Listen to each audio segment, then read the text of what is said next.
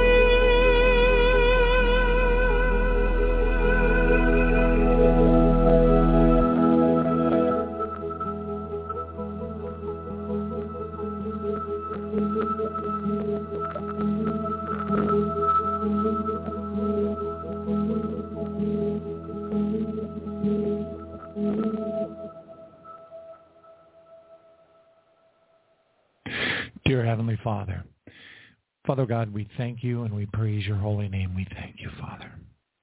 We thank you for making us aware. We thank you for the trials and tribulations. We thank you for the difficulties in our lives. We thank you for testing the righteous.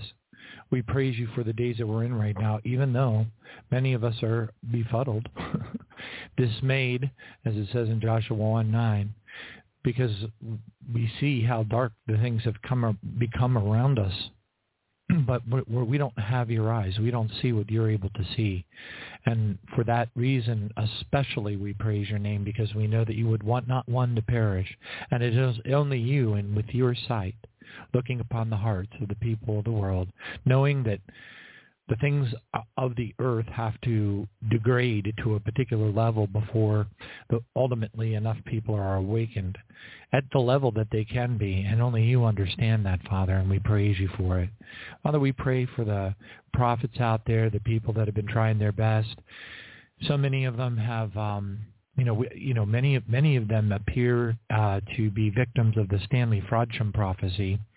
No question about it, at least as best we can tell. But, Father, for those who have just kind of messed up a little bit here and there, we just pray, Father, that, well, we pray not only for them, but we pray for all of us, especially, Father, we lift up the Seven Mountains Mandate people. We lift up the NAR people, Father. We hold them up before you, and we just pray for all of the brothers and sisters that we have had over the years that have fallen victim, essentially a type of a victim, really, to the pillow prophet dynamic, or the pillow prophet problem, if you will, that Brother Wilkerson had spoken of even in front of millions of people during the early days of the PTL Club. Father, we just pray that you will forgive each and every one of us, because we're also deeply and inherently flawed. We make mistakes. We think things we should not think. We say things we should not say. And Father, we just oftentimes don't even realize that we're sinning when we are. And I praise you for helping us to recognize that in the parable of the tax collector, we need to become the tax collector. We need to have that contrite spirit.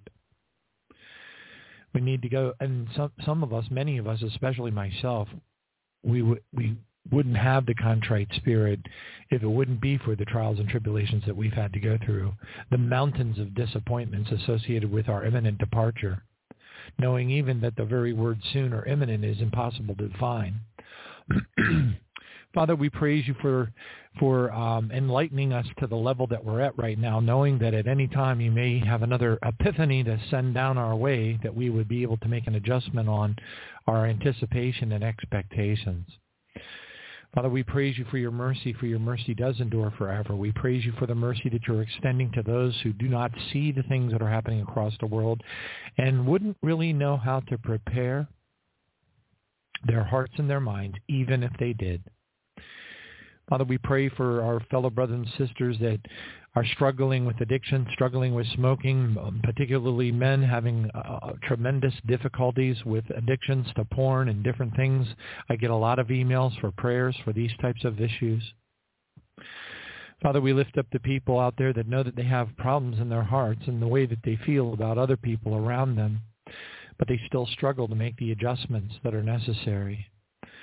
All of us do struggle, Father God. I just think, I feel in my heart, just through my own experiences, that many of us just do not realize how close we are and the impact of it. And we also praise you, Father, for Luke 21:36, to help us to be able to understand when it says, pray always to be accounted worthy to escape all these things that are about to come upon the earth and stand before you, Lord Jesus. To know that that's at the wedding supper.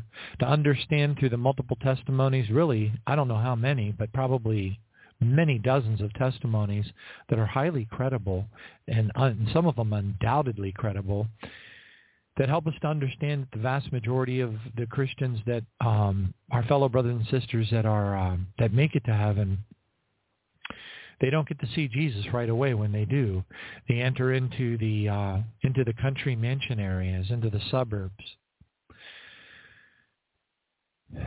And it's just a really fascinating and challenging thing to believe that, so many of our fellow brothers and sisters believe that we all are going to be living on the same street, that there's no hierarchy, that there's, that they don't really even conceive or understand what the concept of heavenly rewards and inheritance is about.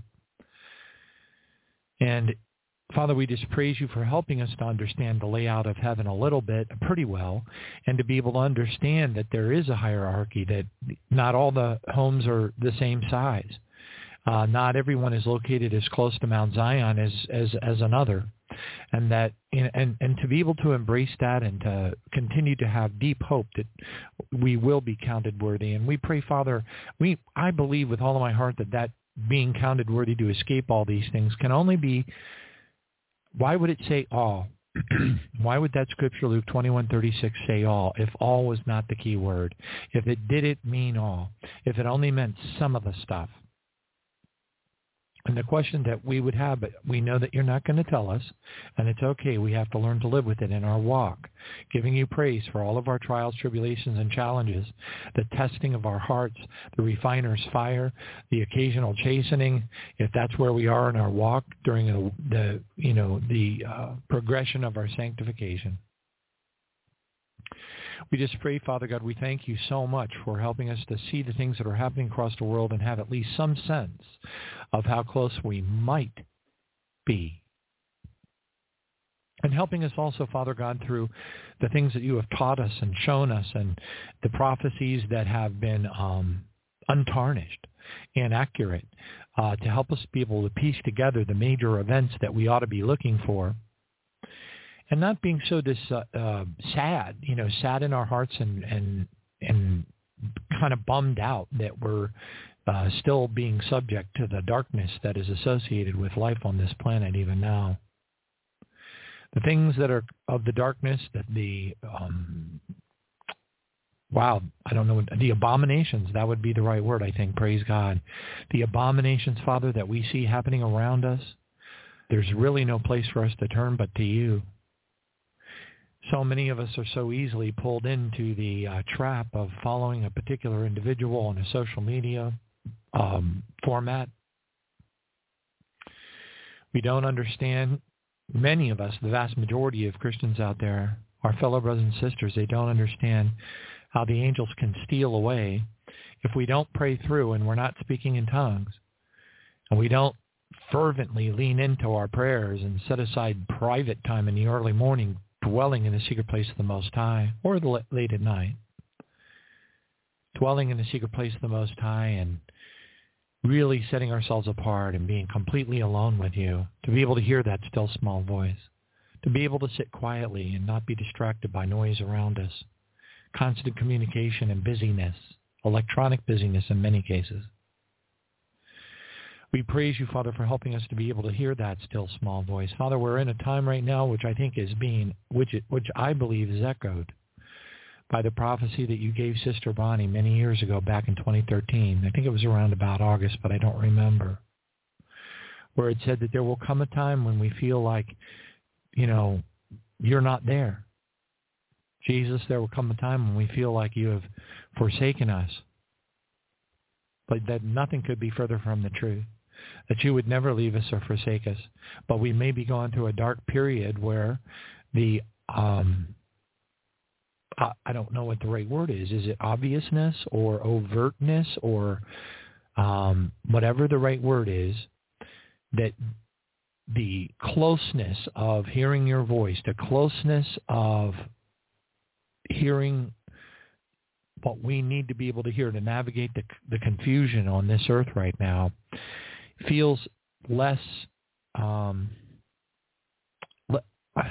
really struggling with communicating to this, Father, but it feels like you're sometimes a little bit far away. It feels a little bit, to many of us, that you're a little bit far away, Jesus. But then at the same time, we see our 11:11s. We get our gentle touches. We have times when we're in prayer on our knees in the dark, early in the morning. It's very quiet when we do feel your presence. There are manifestations of little mini miracles that occur in our walk that help us to understand that you're right there by our side. And we praise you for all of those. For the days of darkness that we are in right now, in fact, those which were prophesied as the period of sorrows, we certainly are there. We certainly are there.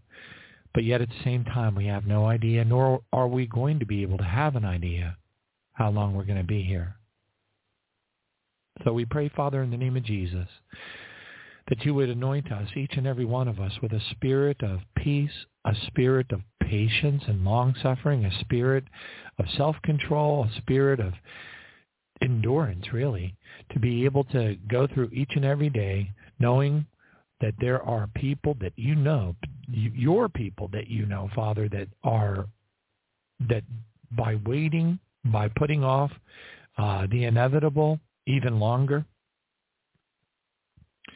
that you're giving people more time to be able to adjust to the days that we're in right now, even if it's just a little bit, even if it's just to the point where they become aware that we are clearly in the end times. They become aware that the things that are happening around the world are definitely biblical, even though they don't open their Bible.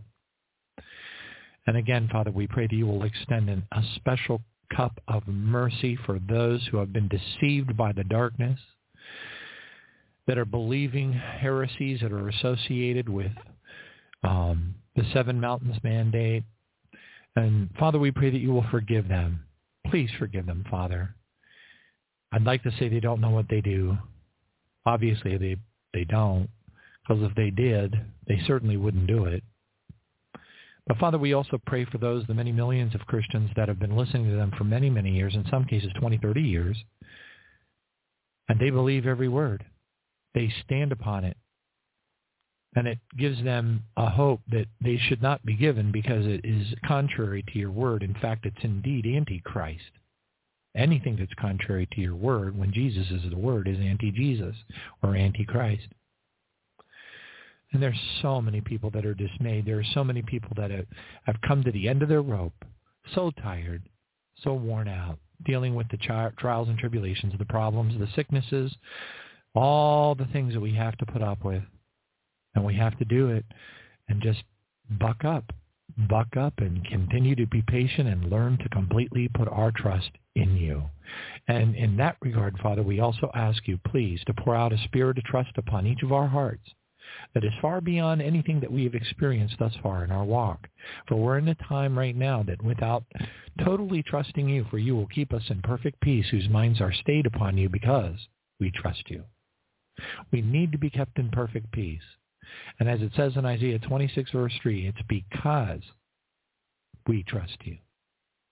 We're not going to be kept in perfect peace if we don't trust you. We thank you, Father, for helping us to understand these things, to be able to see not only the explicit meaning of the word, but the implied meaning of the word, and be able to meditate upon it and see the words, the key words, to look them up in a dictionary and a thesaurus, and come to a better understanding of what the intent of the Scripture was, to understand when context is important, when context is not important, and to understand lines upon lines, precepts upon precepts, here a little, there a little. To know that certain people will read a particular scripture and get something out of it, but it's not until they grow up in Christ that they'll read that same scripture and see something completely different. And I can say that has been the case for me more than I can't quantify it. It's amazing, and I praise you for it. Father, I pray for that spirit of trust to fall upon each of our hearts, to embed itself into our hearts, our minds, our soul, in such a way that we really, truly do wake up the next day. And even though it's very dark out there, we do have peace, to truly trust you. And we thank you for this opportunity to be able to serve you. I praise you, Father God, for the continuance of my job and ability to be able to pay for this program and keep things going. Because it could be easily gone for whatever reason, because of your mercy, with all of the mistakes that I've made. You've chosen to allow this to continue a little bit longer. We see the evil jaws of Satan and the laws of the Antichrist closing in quickly upon us through every terms and conditions statement, every agreement, click wrap agreement that we might go through on the internet or on YouTube or whatever the case is, wherever it is that we may be hanging out on the internet. And we just praise you, Father God, for helping us to understand that when these laws and terms and conditions are being tightened around us to essentially squeeze all Christian words off the internet, Father, we realize that is just one more indication of how close we are. And we praise you, Father, with all of our hearts. We know that we are very, very close. While so many of our fellow brothers and sisters are making fun of the events of the Miami Mall situation, While so many of our other fellow brothers and sisters are making fun of the events that occurred in the Chabad Lubavitch headquarters in New York, in the underground tunnels, because they don't understand it. And they just see everybody as Jews. They see Hasidic Jews and they say, well, they're wearing, they got the beard, they got the hat, and they just make an assumption that they are Jews, and they're not. They're Jews that are not Jews. They're from the Khazars. And Father, they don't understand these things. They don't understand any of the history. They don't understand the Babylonian Talmud. They don't understand that it's more evil than even the most dark, murderous words out of the Quran.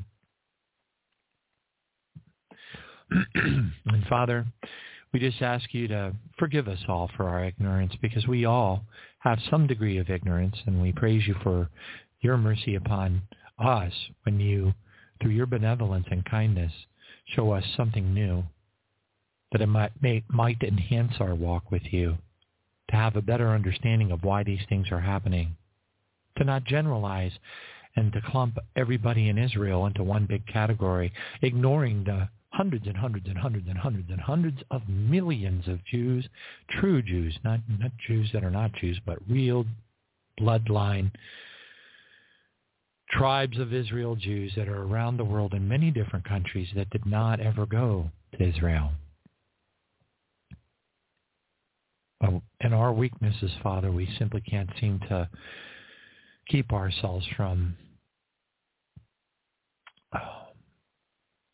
trying to think of the right word, to keep ourselves from generalizing and clumping everyone into one category. Thank you for helping us to understand that the answer is not A, the answer is not B, the answer is always C, all of the above. Keep our hearts and our minds humble and contrite before you, Father. Help us to be the Beatitudes and not just to read them. We pray for that anointing more than anything, for you are our awesome Father, our Abba Father. And without you, I don't think that any of us could sustain appropriately and walk as best as possible in your righteousness. Seeing and knowing the things that we see around us now, I don't think there's probably any place in the entire universe or multiverses that are out there, trillions of life forms and civilizations, that more lies are being told per second than this planet now. Satan truly is filthy, but we understand why you're using him. And we know that the end result is many, many untold, innumerable group of your people, Father, those who you choose and have tried to call in some cases but did not respond to the call, or many, many, many others that are looking for you but have not found you yet. We praise you because we know that you're going to wake them up, for you would not want one to perish. We thank you for hearing our prayers, touching people in dreams and visions of the night. Lord Jesus, coming upon them in places that can't be reached by missionaries, or never have been. But yet, your awesome mercy, the presence of the angels, and you, Lord Jesus, are so loving that you would appear to them while they're in deep sleep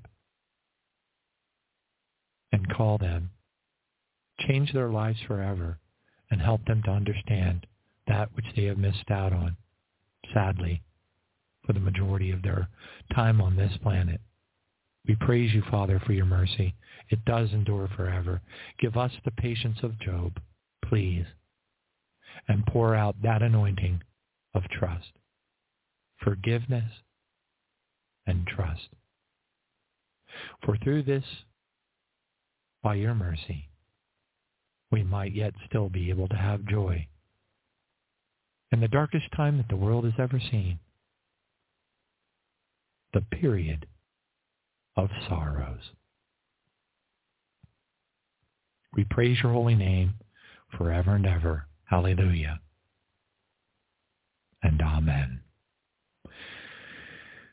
Tonight is January the 12th, Friday night, January the 12th. The time now is 7:24 p.m. on the east coast of the United States of Babylon the Great. tonight together because we can, and we are so blessed that we can. We're going to light the Sabbath or the Shabbat candles, however you'd like to pronounce it. That's fine. I like to light 3, one for the Father, one for the Son, and one for our Holy Spirit. Praise your name, Lord Jesus. Hallelujah. We thank you so much. We don't deserve you. You are the wind beneath our wings. Sustain us with your love. Ladodi, Vadodi Li. We praise your name. The Hebrew Kodesh. Baruch atah Adonai Eloheinu melech haolam borei peri hagafen.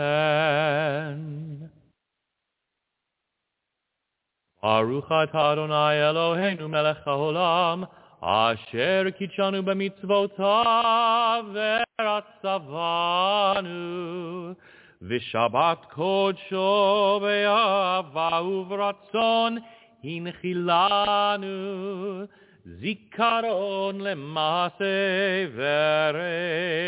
vereshit Ki hu yom techila lemikrae kodesh zecher litziat Mitzrayim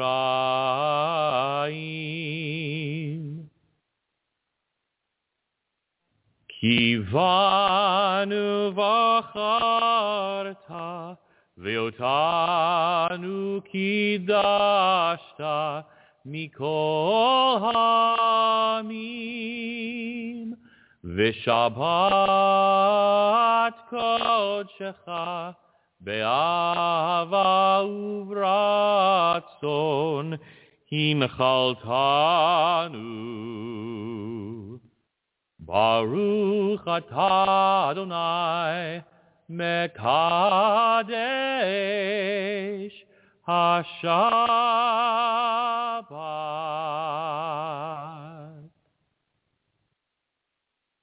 Holy Lord Jesus, please cleanse and totally purify our heart, our minds, our soul, our spirit, our flesh, our record-keeping books in heaven and our robe and gown in heaven with your precious blood. And Father, purge it with your white, hot, holy fire. Thank you, Jesus. Hallelujah. We praise your name. Thank you, Father. Thank you, Father. We praise your name. Hallelujah. Thank you, Father. Thank you, Father, for that spirit of trust. And we pray that we have it embedded in our heart, our soul, our spirit more than ever before. For it is a really good feeling to be able to turn all your worries, to hand them over to you, and to trust you that you're going to take care of everything, because you will. We praise your name. Thank you, Father. Glory to God. One thing I have desired of the Lord, that will I seek, that I may dwell in the house of the Lord all the days of my life, to behold the beauty of the Lord and to inquire in his temple. For in the time of trouble you will hide us in your pavilion, in the secret place of your tabernacle you shall hide us. You shall set us high upon a rock, based upon Psalm 27:4. Who may ascend into the hill of the Lord, or who may stand in his holy place? He who has clean hands and a pure heart. He who has not lifted up his soul to an idol, nor sworn deceitfully. He shall receive blessings from the Lord, and righteousness from the God of his salvation. We praise your name. Thank you, Jesus.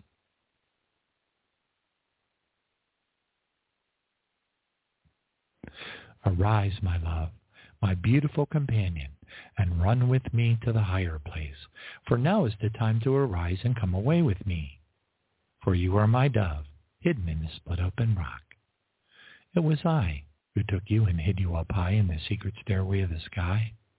Let me see your radiant face and hear your sweet voice. How beautiful your eyes are in worship, and lovely your voices in prayer. You must catch those troubling foxes, those sly little foxes that hinder our relationship. For they raid our budding vineyard of love to ruin what I've planted within you. Will you catch them and remove them for me? We will do it together.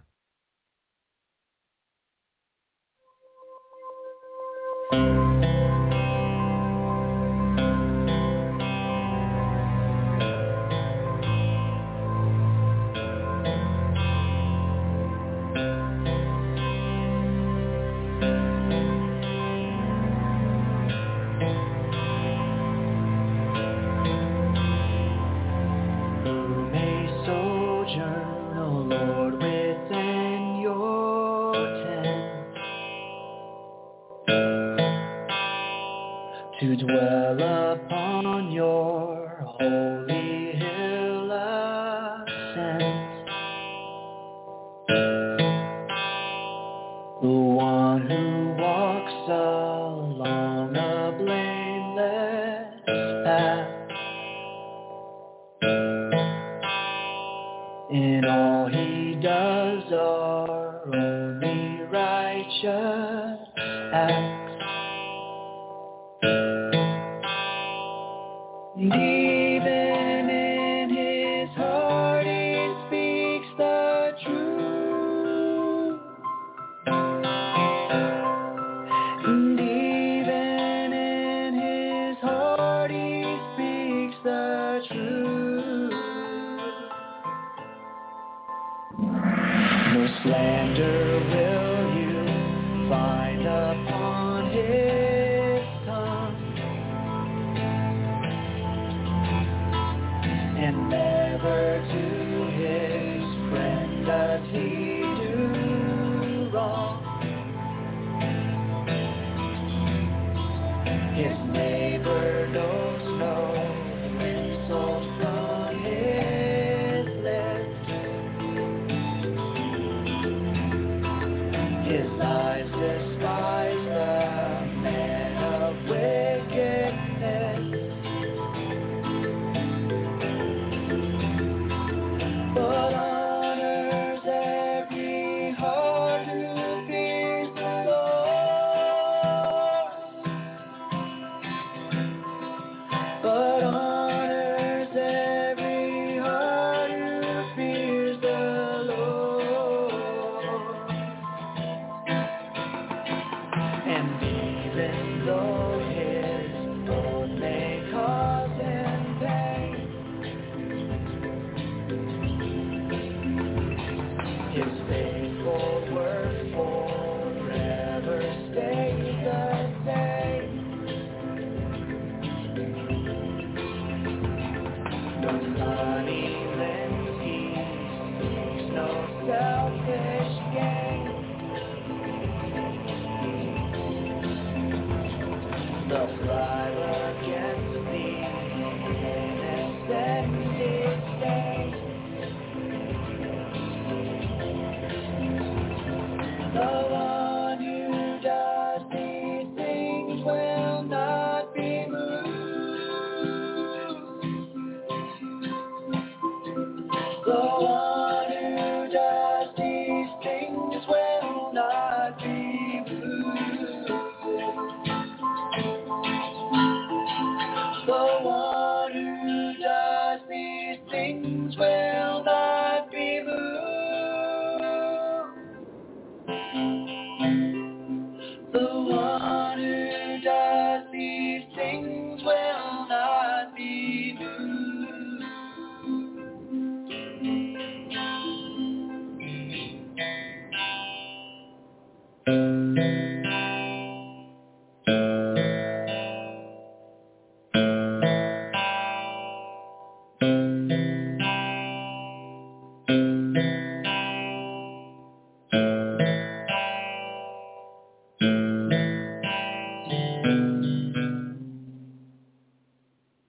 Praise God. So we may ask ourselves sometimes, I know I do, why is it that there are so many differing opinions and conflicting prophecies and dreams and things like that out in the social media by people who that we really wouldn't have a reason to doubt their Christianity? The answer has been presented to us by our Father, but only a few of us. It just seems to be that way. You know, Amos 3:7, surely the Lord God does nothing. I'm paraphrasing this a little bit, but surely the Lord God does nothing without first revealing it through his servants, the prophets. Yes, and this is still me clearing my throat from that, excuse me, whatever that virus was that I got over the holidays. It just is a hanger-oner. Praise the Lord. Thank you, Jesus.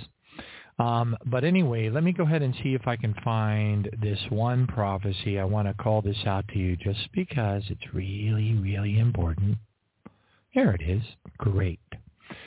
All right. Hallelujah. Thank you, Jesus. And let me go ahead and bring up the readability of it. Okay. All right. Thank you, Jesus. Okay, so why is it that there's so much disparity out there? Why is it that there's so many what would appear to be false prophets? Certainly would appear that way. But it really isn't quite that simple in the days that we're in right now. I don't want to say that all of the rules have changed because that wouldn't be accurate. But I do want to say that the rules are definitely different. It's one of the reasons why the Holy Bible leads into the end times, the specific passages that are unique to the days that we're in right now. It says things like, there will come a time. Well, we're there for sure now, because there isn't going to come another time. There's no doubt that we are the fig tree generation. This is the last iteration. This is the last, let's just put it this way. If the Bible was broken up into a big, thick bunch of DVDs, and you could watch the different Bible stories, on different DVDs, a big box set, we'd be on the last one. Well, if we weren't on the last one, we would definitely be on the second to the last one. And then you could make the argument that the very last DVD would be the Great Tribulation. But we're on the precipice. I've seen people prophesying, I don't know if you want to call it prophesying, or maybe sharing a vision, where they said, oh, no, the Lord showed me the time of Jacob's trouble, and tears are just gushing down their face, and they're horrified. They're horrified. And I praise God that we've been so blessed over the years to have been spoon-fed, show at a time, through various people, but some who have been literally taken into the future and by the Lord and were there, physically were there during the new millennium, physically were there during the Great Tribulation and saw things and were able to share them with us. Things like, to be perfectly frank, or I don't know, that's not the right term. To be exceedingly forthcoming, one particular individual had testified that they were in the Great Tribulation and they saw people getting chased by reptilian beings and eaten alive, men, women, and children. That's a very brief and concatenated example of some of the things that individual saw. But anyway, back to the point. How is it that there's so much confusion? How is it that there are so many what appear to be false prophecies, but they're not really false? I mean, they are, but they aren't. And I'm going to explain that just because it's something good to know. And then we're going to go right back to give God praise. I'm eating like a bird these days, and sometimes it doesn't set well with your digestive system. But anyway, praise God. Because it'll help us to be able to not get frustrated, to reduce our frustration, and also warn us, impart upon our hearts that it's dangerous out there. I mean, it really is. Just to give you an example, just an example. This is coming from somebody who's been doing this stuff for 13 years. Like I said, at one point I had counted up to 7, it was 5,000 radio shows at one point, and I estimated probably another 2,000 have been done since then. So my guesstimation overall was, I don't know, 7,000. That was just off the cuff guess. The counter at Blog Talk Radio says over 5 million listens, but that doesn't take into account folks that listen, over and over again. And it also doesn't take into account radio shows that are translated over to YouTube or translated over to Rumble and then uploaded to Rumble, and then it doesn't take into account group listens where I've gotten emails of testimony of people that one time an email came in where an individual let me know that he lived in the Philippines and that they would gather together in a building, in a room, I guess, that had internet access or whatnot, and there was over 300 people in that one single room. But anyway, it's all kind of beside the point. I think what's really important is we stay laser focused on why. What's going on here? Are these all false prophets? This is confusing, right? Well, we have many demonic, unfortunate, extremely end times. The second to the last DVD end times. The period of sorrows. Imagine that. Jesus said when you see all, this is a summarization, an excerpt, if you will, from the Olivet Discourse, when the apostles were basically saying, Lord, can you please tell us, what should we be looking for that are signs that would be, that of your imminent coming? That's when Jesus at the Mount of Olivet, went into a kind of a discussion, a talking points discussion, a dissertation of sorts, and he explained, in Matthew 24, Luke 21, and Mark 13. There is an account of the Olivet Discourse in the Gospel of John. So what's really fascinating, without splitting hairs and looking at the nuances of the differences and everything, what's really fascinating is each one of them essentially tells the same story, but just slight variations, not anything that would be a contradiction at all. Almost like it was being given to us from the viewpoint of somebody who is standing over to the left versus somebody who is standing over to the right or whatever, or hearing from a distance or whatever the case. But anyway, here is what's happening right now. Okay, now I've talked about this before, but as is always the case, the radio show program that I'm doing any given time, because we have a guest that's lined up, or because we, just have too much information, too much end times information that's relevant. That's the biggest challenge of all.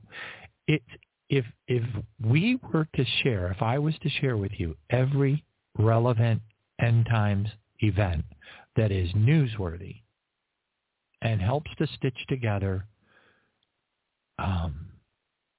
one of the very many threads of end times dynamics, for example, wars and rumors of wars, that's a thread of end times dynamics.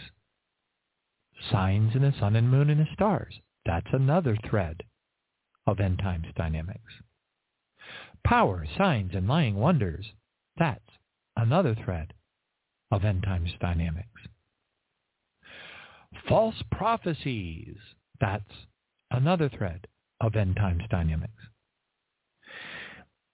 And I'm really barely I'm not even touching the tip of the iceberg here. I mean, if I was to make an off-the-cuff guess of how many threads of, categories of information that you could focus on, aliens and alien spaceships and strange events in the sky and strange dark black 10-foot tall creatures walking together through a mall and scaring people so bad.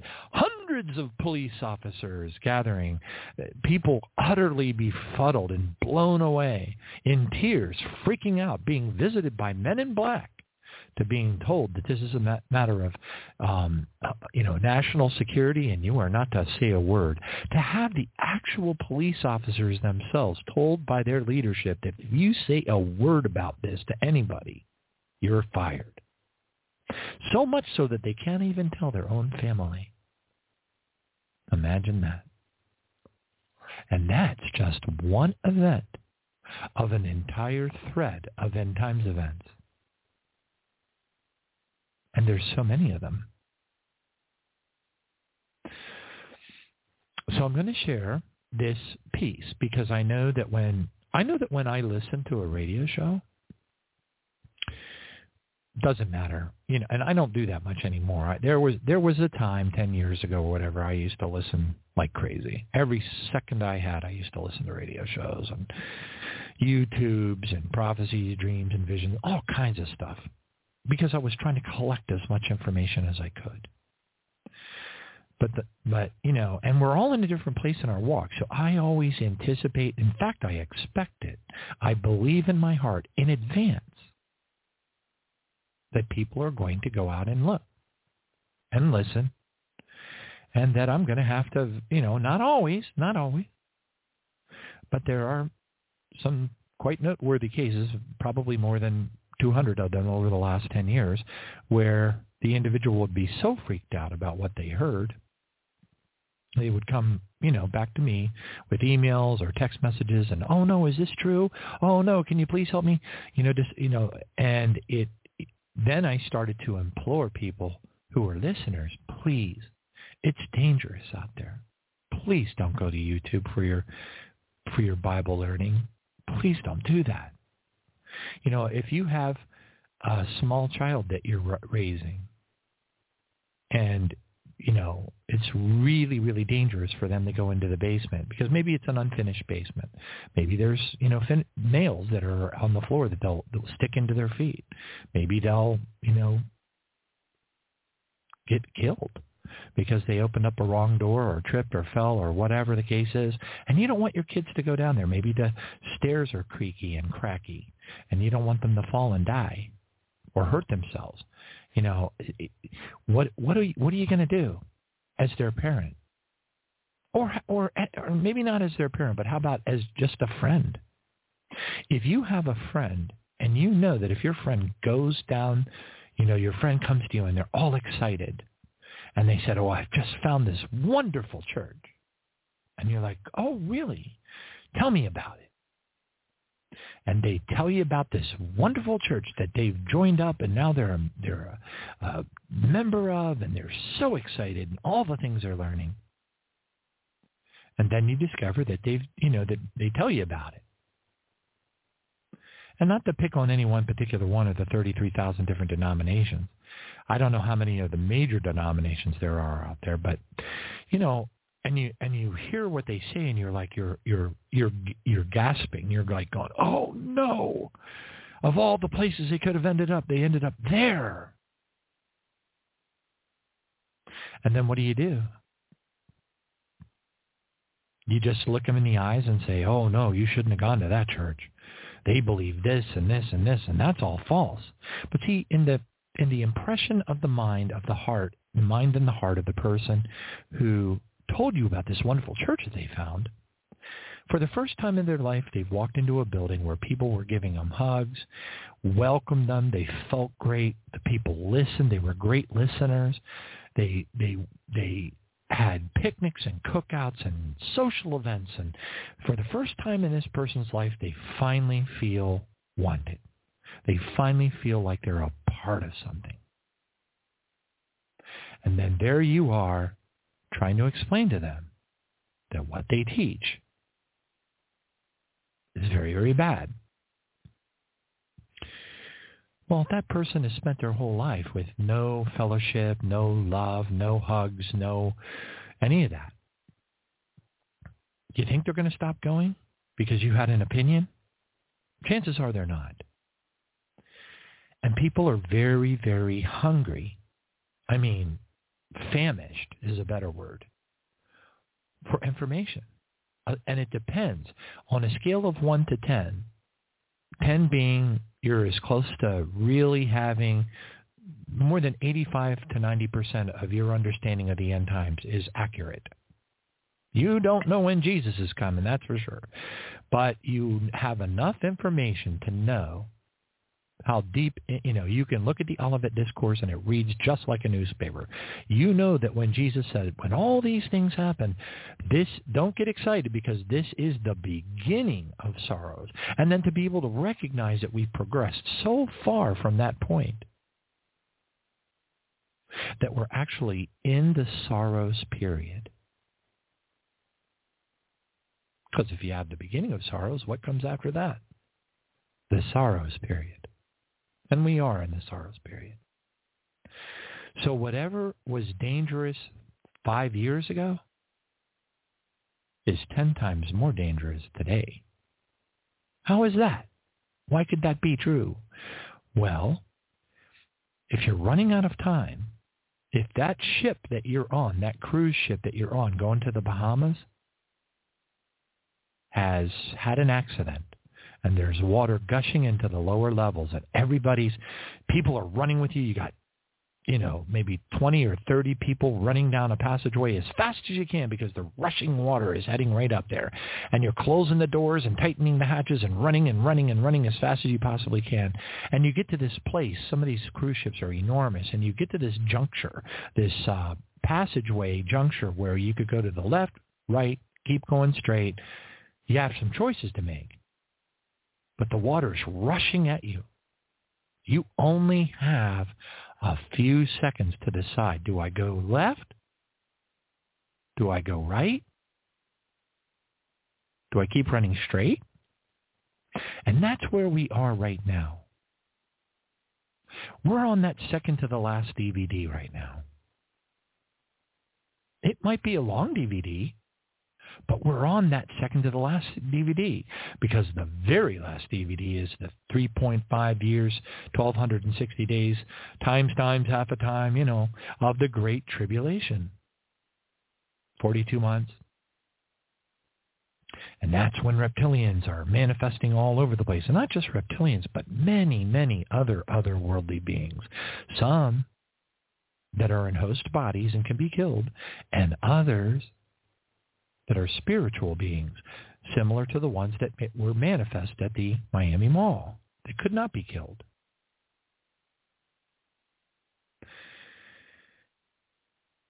So if you're able to wrap your arms around that analogy that I just laid out, and you understand that, we're not just at the beginning of the second to the last DVD. Some people think we haven't even entered into the last 7 years. They're looking for this, for him to make a covenant with many. They're still counting down those last 7 years because they've drank the Kool-Aid associated with that dynamic. There are entire books that are alternate. They have a completely alternate understanding. And they don't believe that, there's many, many scholars that do not believe that the idea of the Daniel's 70th week is 3.5 plus 3.5. With the covenant with many cutting it right down the middle, essentially.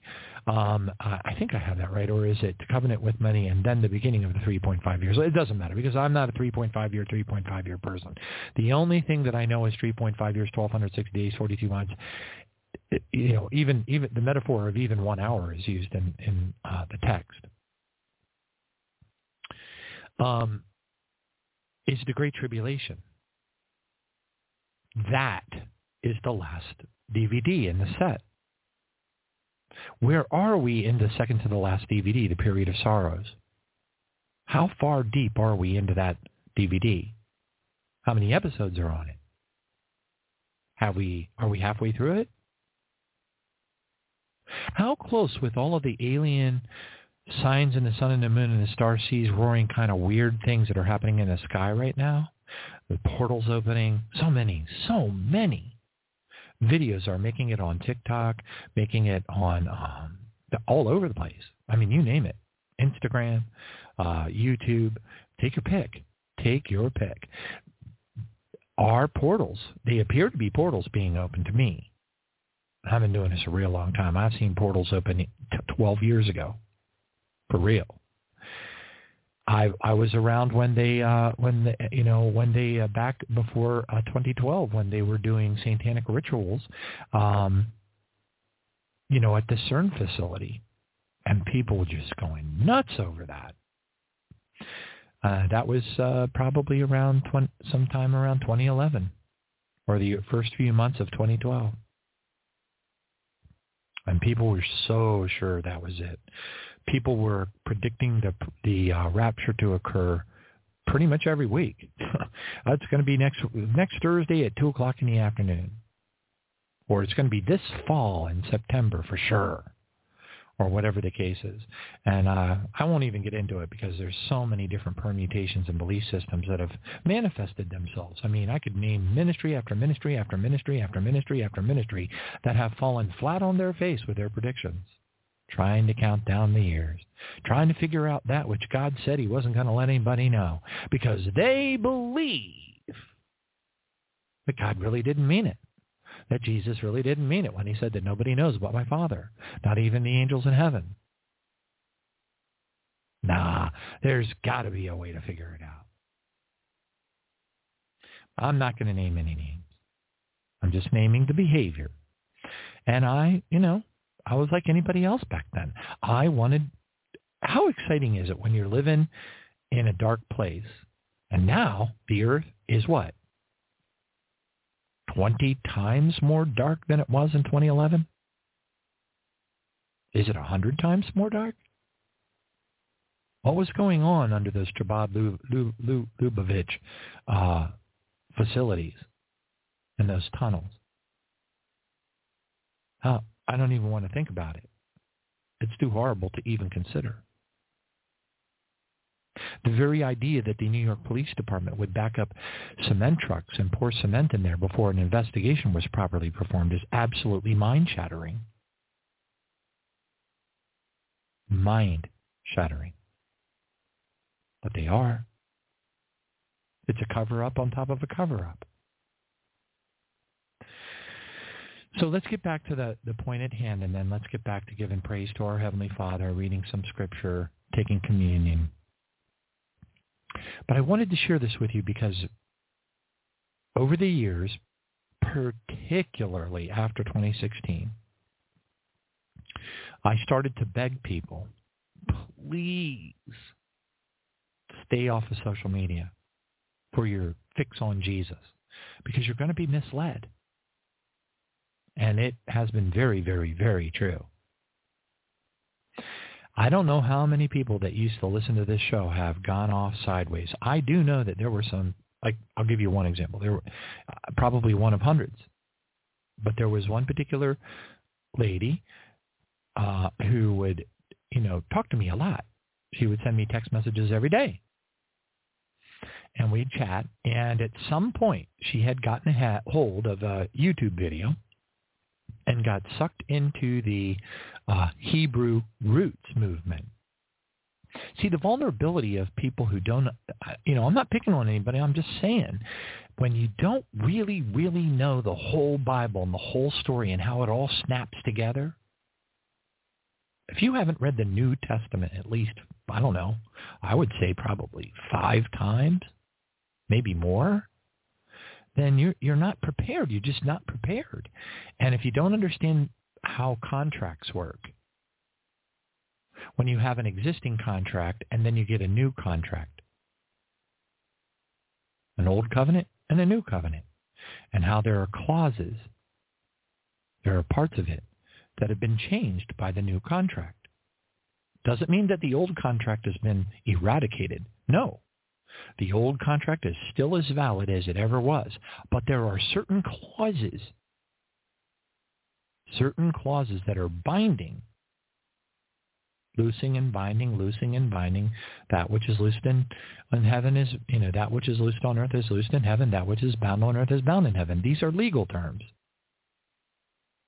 That's why Jesus, when he came, he was like, you have heard that it's okay to do this, but I say, now that is a new binding clause that supersedes all of the scriptures in the Old Testament that conflict with it. But unbelievers will read the Bible and say, well, the Bible conflicts itself because Psalms 127 verse 4 says this, and Matthew 34, 14 says this, and these are contradictions. But they don't understand. It's an old contract and a new contract. But see, they're covenants, and a covenant is a contract that it's permanent. It's eternal. Most contracts that are on paper here on the earth have a termination date, or certain parts of that contract or agreement have a sunset period. They're only in effect for so long. But when Jesus came and he said, but I say, love your neighbors, do good, pray for the people that persecute you. That is a new covenant contractual binding clause that overrides everything. So every single verse in the Old Testament that says anything about, O Father, thou shalt smite thine enemies and kill them. Those are no longer in effect. They've all been eradicated. They don't exist anymore. We are currently in the Jesus. Look, when Jesus, as God, came to the earth and he brought us the new covenant, the new binding eternal contract, he had every right as God coming to this earth to die horribly. And our Heavenly Father gave him that and allowed him to raise the bar. And now we're in what I like to call the love covenant, because love essentially replaces the law. There is no law with love. You don't need it anymore because you love. Everything is out of love. Love of our Father, love of our Lord Jesus. And when that love becomes a part of who you are, and Jesus truly resides in you, then you have Jesus' love. And all of a sudden you see yourself behaving differently than you ever used to behave. You actually have empathy. You care. Your heart aches when other people hurt. And you want to help them. Through this, the Lord has made me so altruistic that I'm altruistic to a fault. I've done, because remember, we're on the second to the last DVD now. And pretty deep into it, I would submit. How deep, I don't know. I really don't. I hope we're pretty deep. And remember that the Bible, when it talks about the days that we're in right now, it prefaces the passage with words like, there will come a time. Obviously, it wasn't the time that it was penned. It's talking about some time in the future. And yet when you read the passage, you're like, wait a minute, that's today. And it certainly is. So right now, we're living in a time on the second to the last DVD where there will come a time when all these really creepy, weird things will happen, where people will heap up for themselves teachers because they have itching ears and they do not want to hear sound doctrine. Don't mention the devil in the church. Don't scare the sheep out of the church. Don't tell them anything. Don't give them the whole story. Just jump around for joy and tell them Jesus loves them. They'll be all happy and go home and just hug each other and kiss each other and make a big potluck dinner. But did the preacher do his job? Was anybody convicted? Who has a contrite spirit? Rueful, sorrowful. Are we the tax collector or are we the Pharisee? And thank God for his mercy, because as long as we're not out there saying things that are going to send people to the pit, like Hebrew roots, the closing of that story was that that young lady, when she turned to the Hebrew roots, she threw herself in head first. She was 20,000 leagues under the sea, completely sold on Hebrew roots. I mean, if she could have been, she would have become a Hasidim. She'd be down in them tunnels. Or at least doing the things that Paul went out of his way, and I'm not going to get into that teaching because it's part of the story is captured in Galatians, and then you have to map it back over to I think one of the books of Peter. But anyway, you have to know the story, know what they're talking about. It's referred to Bible teaching-wise as the Jerusalem Accords. And that's when Paul went back to Peter and he said, it wasn't just Peter, I think it was John too or somebody, but whatever. Definitely Peter. And he's like, they were playing both sides of the street. They had one foot in the law and one foot in Jesus. So as soon as some of the Jewish people would come around, as opposed to the Gentiles, they would go, oh, well, y'all need to get circumcised.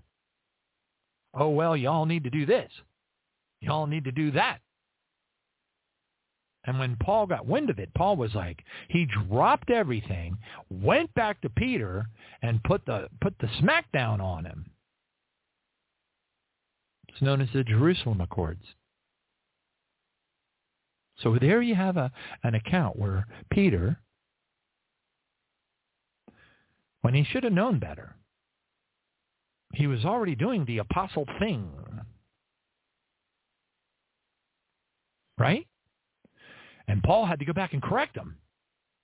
And it wasn't a pretty thing. It wasn't like, Paul wasn't going like, Peter, so good to see you. Give me a big old hug, man. Man, I just love you, brother. Come on, hug.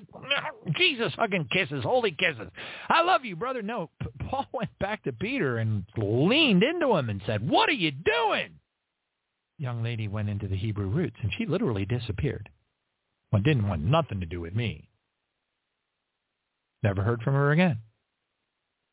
I probably have, 100 stories like that.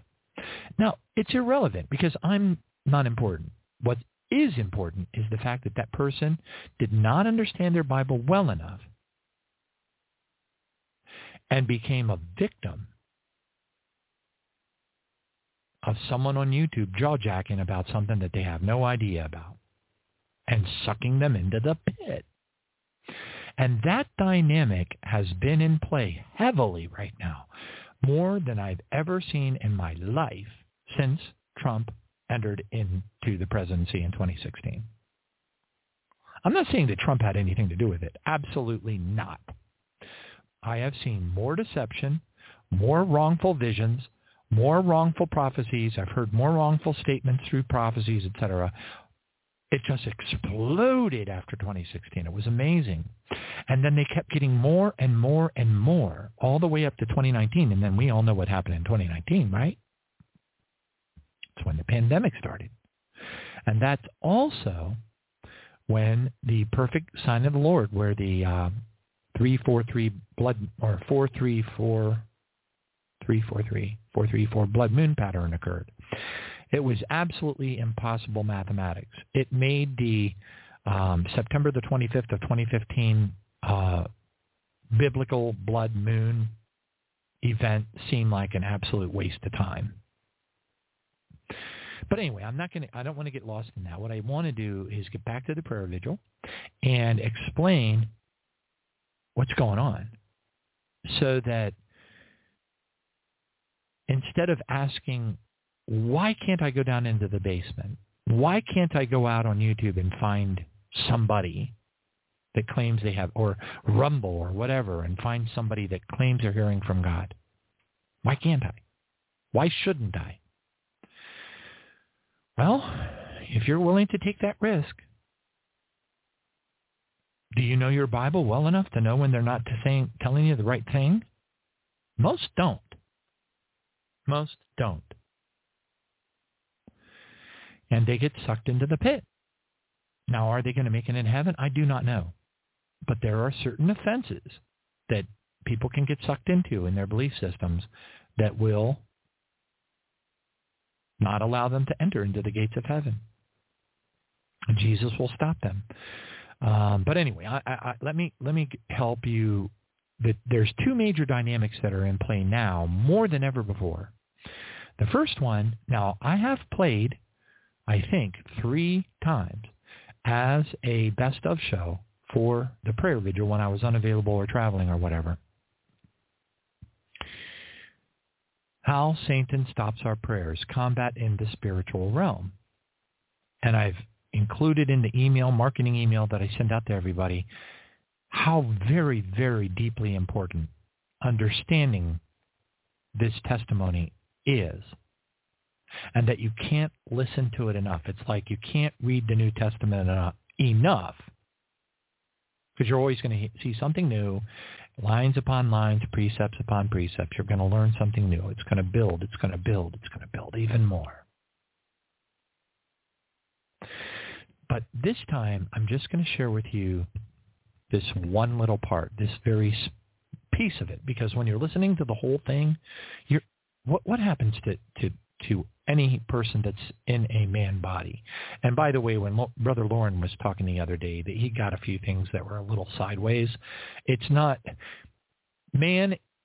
To our Heavenly Father, the use of the term man is simply referring to the type of host body. It has nothing to do with gender whatsoever. Nothing to do with gender. It is talking about, for example, if there's a planet called Planet Triceratops, and there's a civilization of people on there called the Triceratopians, and they all look like octopuses or octopi, then our Heavenly Father might say they are octopi. But it doesn't. But what he's really saying is that their host body is in the shape of an octopi. Okay? He's not differentiating. He's not bothering to say, well, there's female octopi and there's male octopi. He's simply saying they're in octopi bodies, host bodies. So when he uses the term man or men, it's all-inclusive. The type of host body that we're in is known as men host body. We're made in God's image. Now, are there other alien species out there that are in images? They look almost exactly like us? And the answer is absolutely yes. I have videos of some of them. And if it wasn't for their malformed ears and different little telltale features that let you know that they're not human, you wouldn't know. But anyway, so at the very end of How Satan Stops Our Prayers, Combat in the Heavenly Realm, I think is the title, but the better term is spiritual realm, because it's not true that the interpretation, this notion that the second heaven is outer space, is false. That is absolutely as false can be.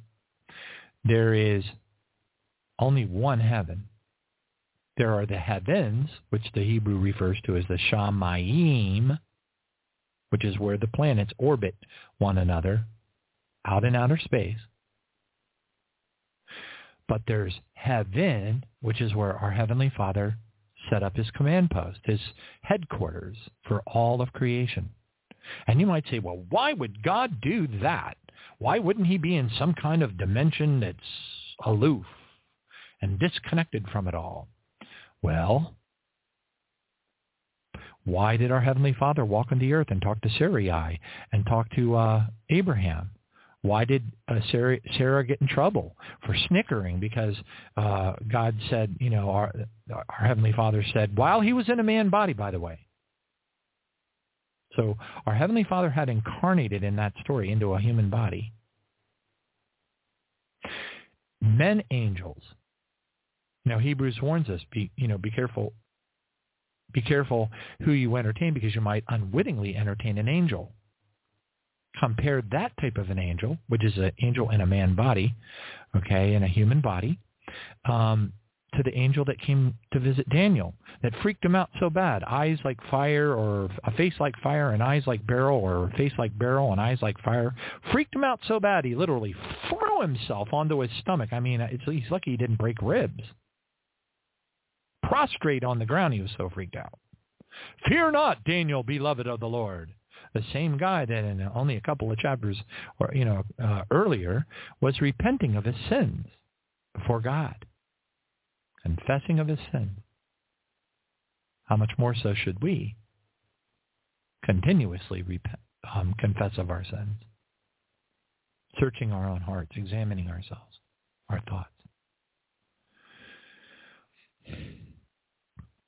So there are spiritual manifestations of angels, and there are angels from our Heavenly Father that incarnate into human bodies, and they do things here on the earth. Why would they do that?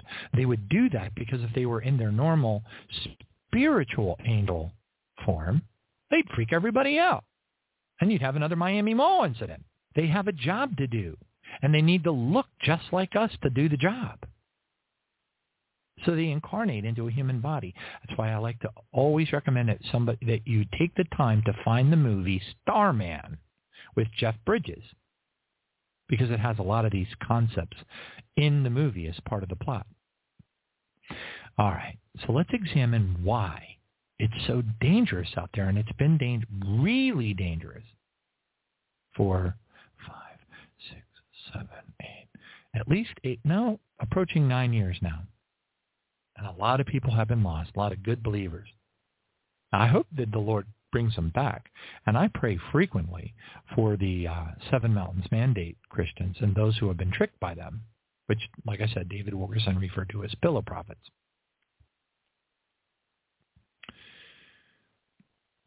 Pray for them a lot. Some of the members of my family are sucked into that stuff. Now they're starting to slowly break away, which is good. Because they're like going, none of this stuff they're saying. But I just saw the other day, I won't name any names except for General Wesley Clark, because I'm not denigrating him. I'm actually complimenting him, and good for him. But he actually said on Twitter the other day, he mentioned the name of the lady who claims that she's a prophet. And he said, let us all pray that so-and-so is right. Let us all get behind her in prayer. And I'm like thinking to myself, okay, but do you know who that is? But it's okay. People are waking up. That's what's important. Everybody's going to have to find their way. And sometimes finding your way means you're going to have to walk over coals of fire and a lot of broken glass. And your feet are going to bleed and the flesh will be torn open. Kind of like my walk. Welcome to my world. Praise God. All right. So at the one of the last paragraphs of How Satan Stops Your Prayers, it says the following. And I asked him, do you mean that an angel can be held captive by demonic forces? Now, I know that this testimony was given to John Melindy, and I'm actually very surprised that John Melindy asked that question. Particularly because it is in the story of Daniel's 21-day fast. The angel that was sent with the answer for Daniel's prayer, when will the Babylonian captivity end? The Babylonian captivity, back in the days when they were writing the Babylonian Talmud that allows these Khazarian Jews that are not Jews to do all this evil stuff, to look at all of us as filth that needs to be killed.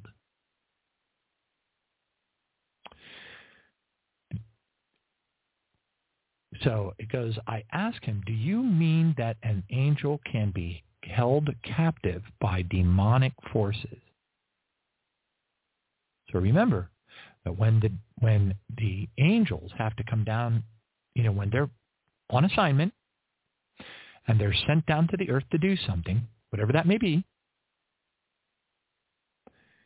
they have to go through this. You have to think of the earth like a malted milk ball, and the chocolate that's around it is that firmament that is what I would refer to as the spiritual realm. You could call it the air, whatever. It's got a lot of names. But it's definitely not the second heaven. It's definitely not. That's a misnomer for sure. So forget that. Wipe that out of your mind. In that realm, that demonic, dark, filthy realm, which, by the way, I've been told by multiple sources that have been there, that it smells absolutely horrible, like a cesspool that's being drained. That our prayers rise up, which, by the way, is captured in the scripture when it says, when there's references to the prayers rising up as like incense to our Heavenly Father. But anyway, there are humans that are working for Satan that astral project, where their, I guess, spirit or soul or whatever goes into the, into the spiritual realm that's wrapped like a crust around the earth. And the angels hate it. They hate it. More than anything, they hate it. They hate to go through that. They don't want to go through it for any reason, because they know what they're up against.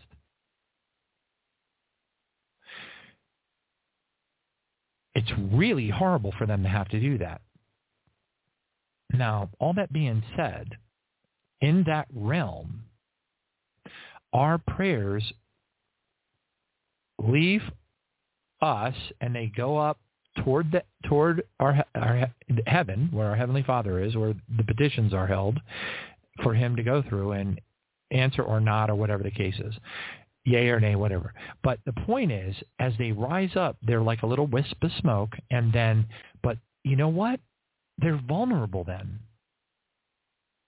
So when a person just prays kind of haphazardly, or just for a couple of moments, it's just a little tiny wisp of smoke that rises up into that stench where the demons are waiting to stop the prayer.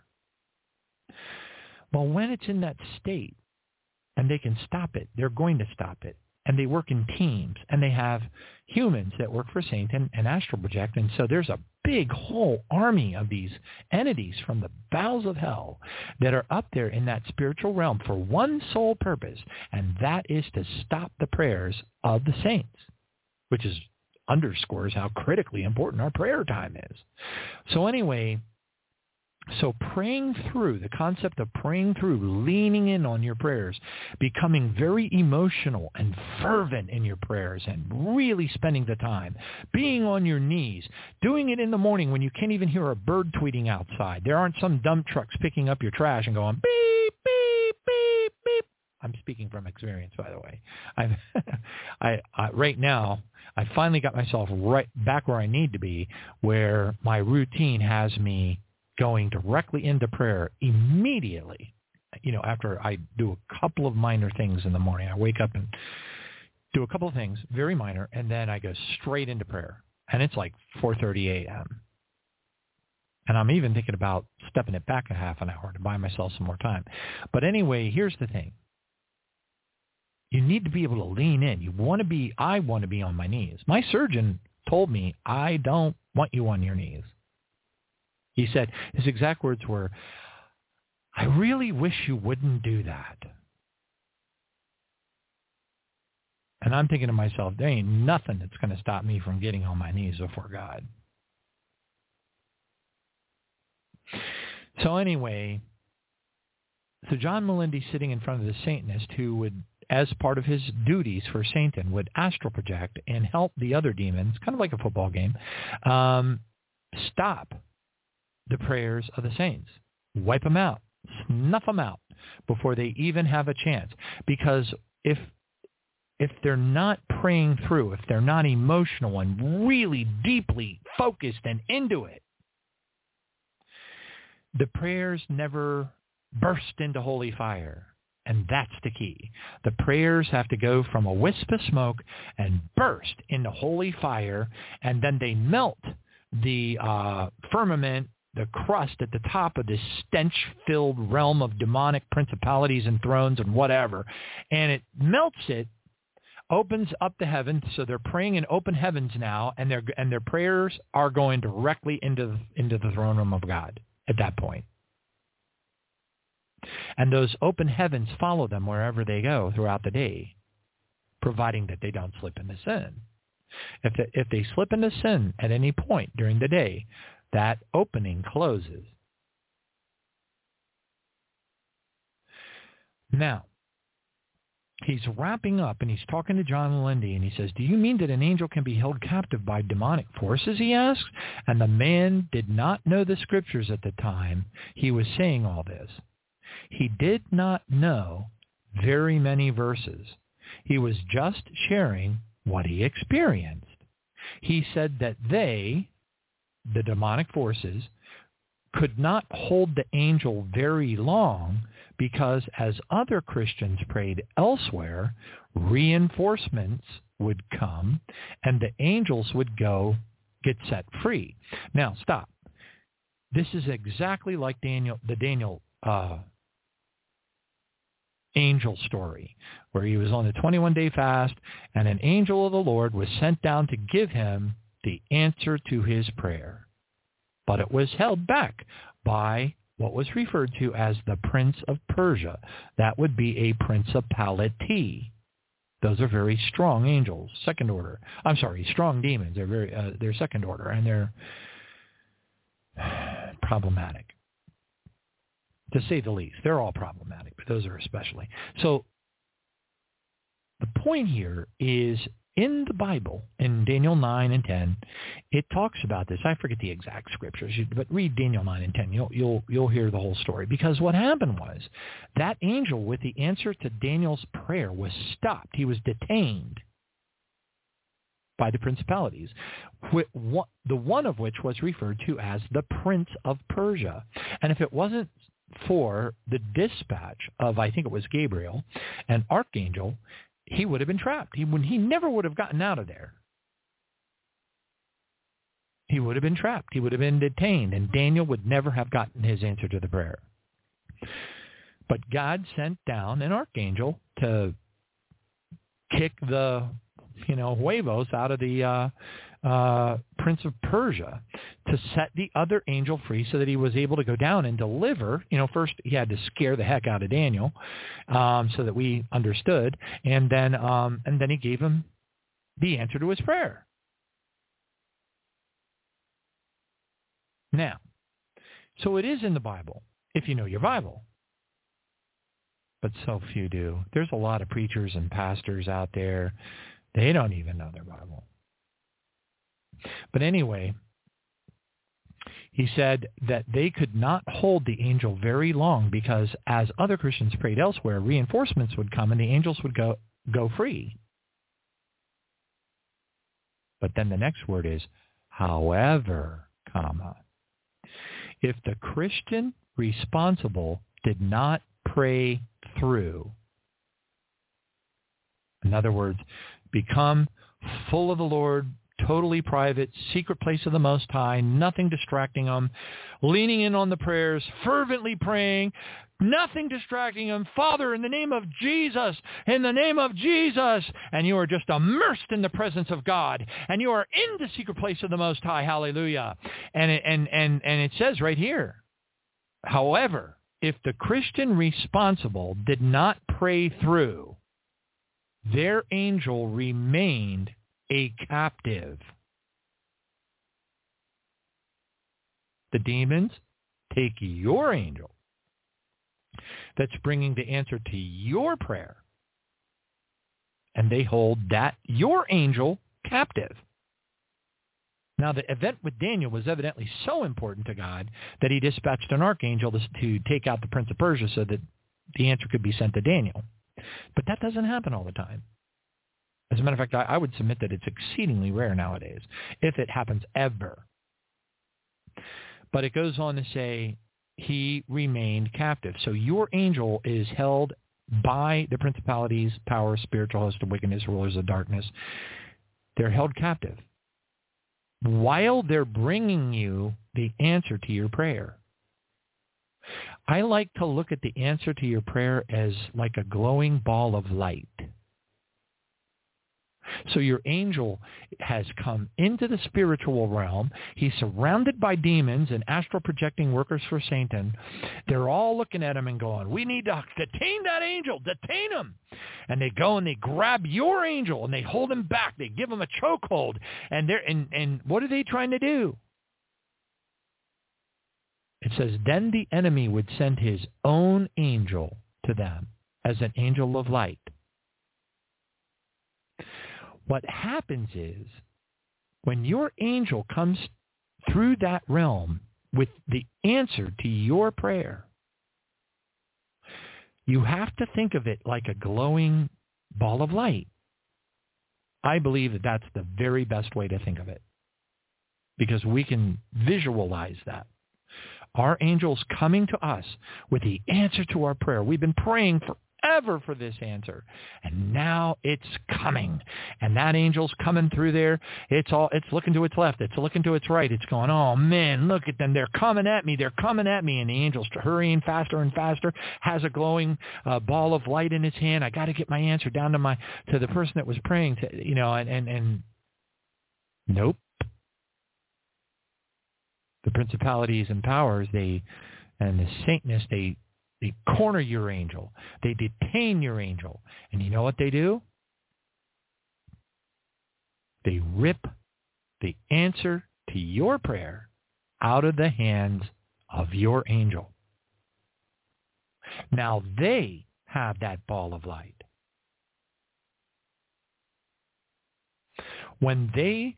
That ball of light is like adrenochrome. Okay?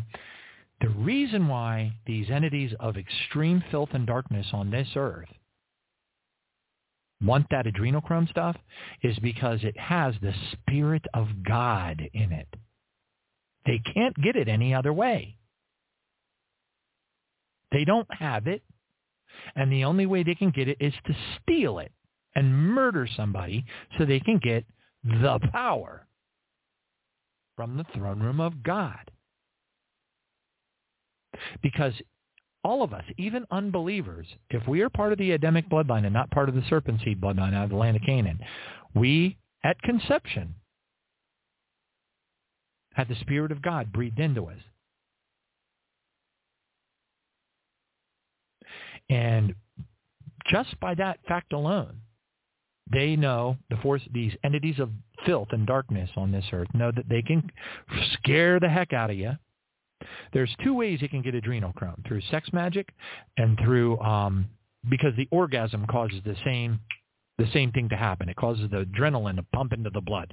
And then they take the blood, kill the person, drain out the blood, drink the blood. That's how they get the adrenochrome. They do it to babies. They do it to all kinds of Chabad, Lubavitch entities do it. Okay, so it's way worse than most people think. I mean, have that guy, what is his name? Jim Carvizzel or whatever from Sound of Freedom. He's freaking out because he just figured it all out, and he's running around telling everybody what they do. I've known about that for 12 years, maybe 13, 14 years. You find out about it pretty quick when you start studying that stuff, and God wanted me to be knowledgeable about it. So what they're doing is they're ingesting power from God that they can't get any other way. They can't get in any other way.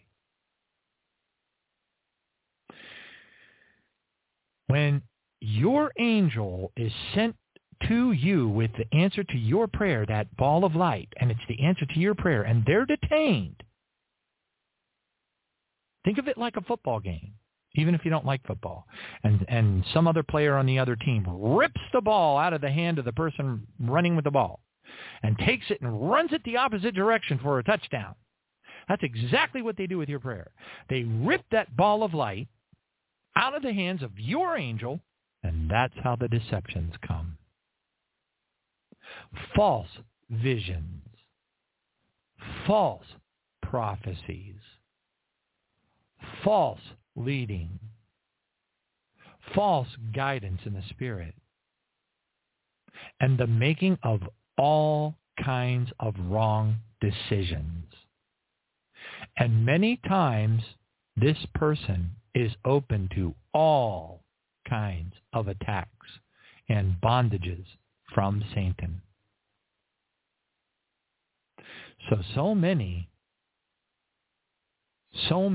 of the people that are out there in social media, YouTubers, whatever, I'm not saying they're not Christians, but they don't understand these principles at all.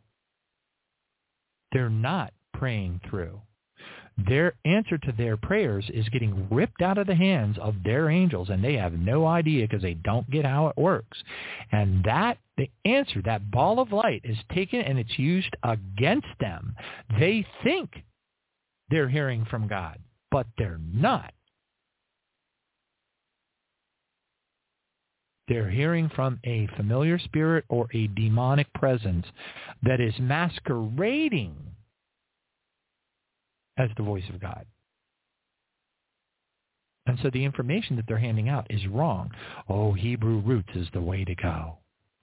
Join the Mormon Tabernacle. So this concept of our prayers, the answers to our prayers, that is power from God. And they steal it and they use it against us. Because the person who is doing the praying, who has the YouTube channel with lots of people following them, doesn't understand the basic principles. And so they're deceived. And the best lie, the very, very best lie, is the one that has 98% truth, but a little bit of leaven. A little bit of leaven spoils the whole lump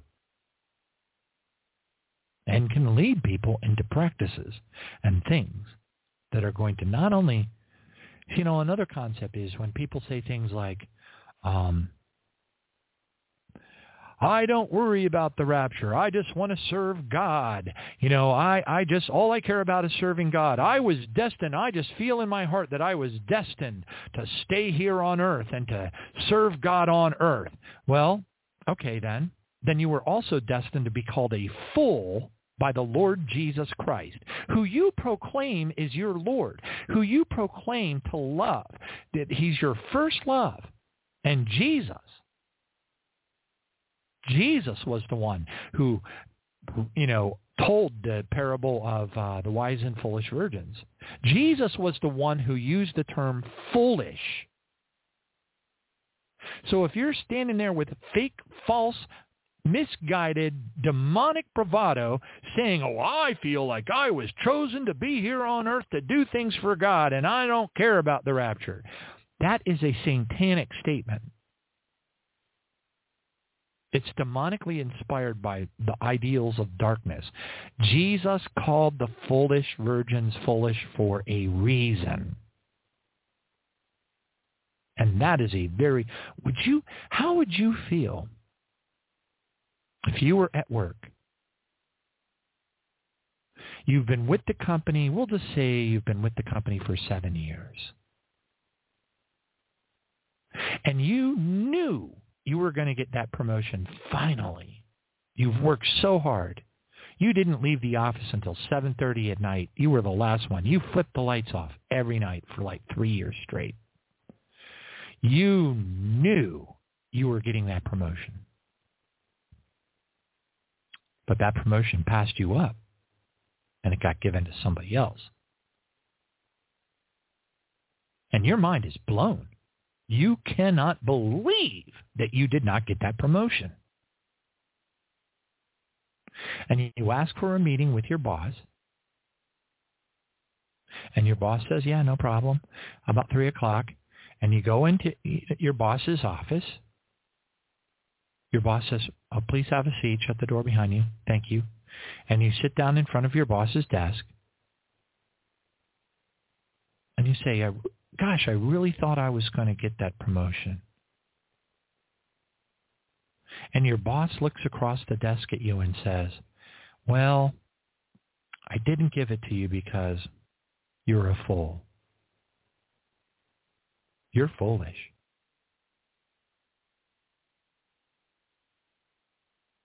Are you going to be like Homer Simpson and go, woohoo, I'm foolish? No. It's not a compliment. It's an example of immaturity in your understanding of the Scripture when people say things like that, but they say it all the time. I've dealt with people saying things like that for, well over a decade, 15 years easily. And it's a shame because you don't understand the Bible, the Word of God, Jesus himself, who you proclaim as your Lord. You don't even understand the fundamentals. I am focused on getting as many people into the barley harvest and off this alien demon-infested rock as fast because I know what's coming. I know how horrible it's going to be. And if there's anybody out there that thinks they're going to be doing God a service by staying behind and being called foolish by Jesus,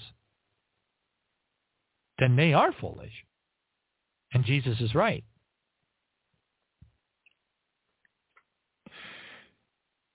It's not about not wanting to serve Jesus while we're here and occupying, as the Bible essentially says, being about our Father's business. It's not about that. Of course we're going to be about our Father's business. What else are we going to do? Of course we are. Of course we are. We're going to pray for the lost. We're going to give until it hurts. We're going to touch other people's lives. We're going to be Jesus because Jesus is in us. He is part of who we are and who we've become. We can't help it. It's automatic to sit there and think, what should I do? Let me think this through and flip through the Bible. Maybe, dear Heavenly Father, please show me a scripture that tells me what I should do. No, it's autopilot. Because you are Christ on the earth. You cannot help it. So by virtue of us still being here, we are already, it is no longer I who lives, but Christ who lives in me. So looking forward to leaving this place and being in the presence of Jesus, how can you say that Jesus is your first love? And not have that be your number one priority. Now, if you're like Brother Sammy Mwangi and you're going over to Africa, or like Sister Tracy Shellman, going over to Sierra Leone or whatever the case is, you know what? It doesn't mean, like I joked around with Sammy on the last show. I even said to him, you're going to be over there working with the Messiah and you're just going to disappear. And they're going to go like, hey, man, where'd that guy go? We want a well. And Sammy's like cracking up and laughing because he knows I'm right. It's true. One will be grinding in the mill, and the other one will be in the bed, and the other one working, and one will be taken, the other one will be left. It's all in the Bible. But why wouldn't we want to? If Jesus is our first love, how could we not hunger and thirst and pant like the deer? The very idea of just even seeing him, let alone being at the wedding supper. So anyway, now there's one other thing. So I wanted to share the part about how the entities of darkness steal that orb of light from God that is the answer to our prayer, and then they take that as power.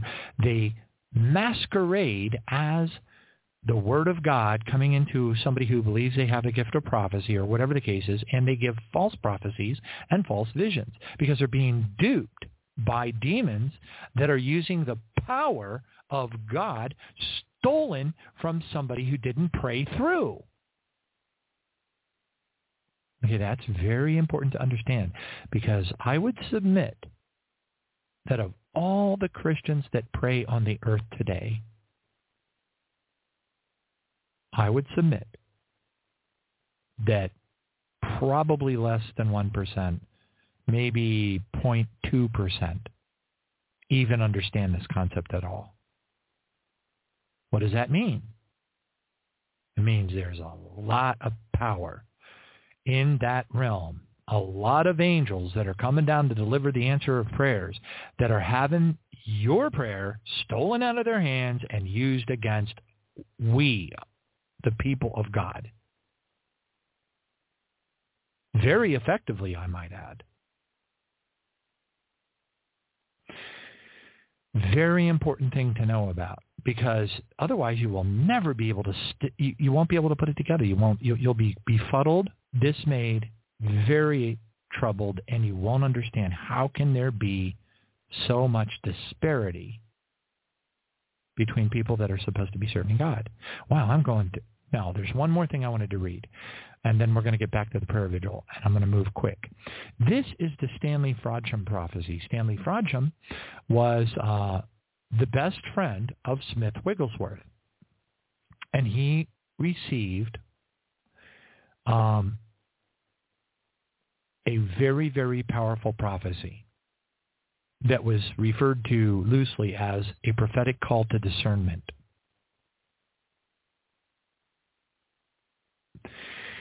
And it says, and I'm skimming through it as quickly as I can. Okay, praise God. When I visit my people in the mighty revival power, it is to prepare them for the darkness ahead.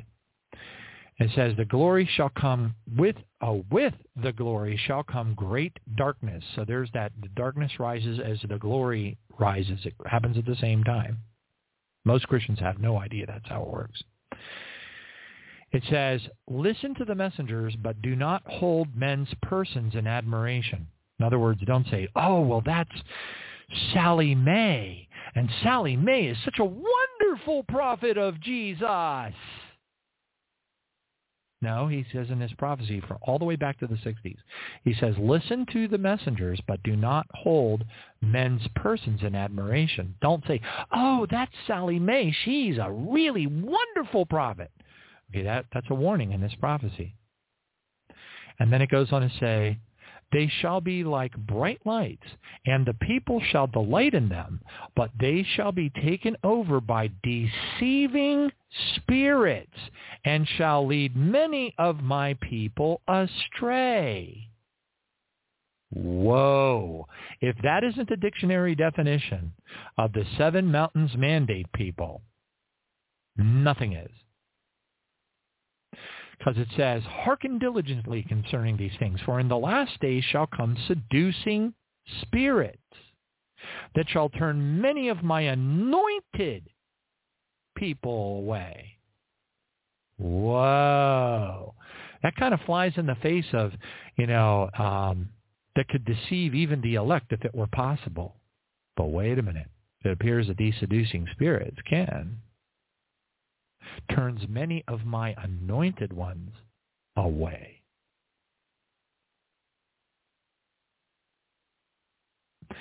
It even says, for those who perform miracles and speak not righteousness are not of me. But wait, how many people perform miracles but never warn people about hell?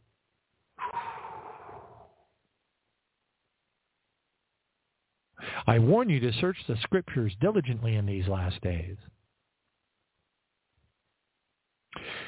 to determine whether or not what these people say is true or not. It goes on to say, he will speak the words of righteousness and truth and will appear as a minister of light, declaring the word. The people's heart shall be one.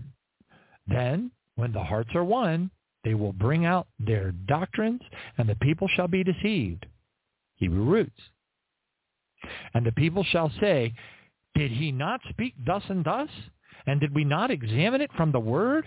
Therefore he is a minister of righteousness. If you want to read this entire prophecy, which is several pages long, which I highly recommend, by the way, you can go to tribulation-now.org, or you can go to tribulationnow.com, one word. Just type tribulationnow.com. Enter, and it'll take you to the website. And when you're there, look in the menu at the top.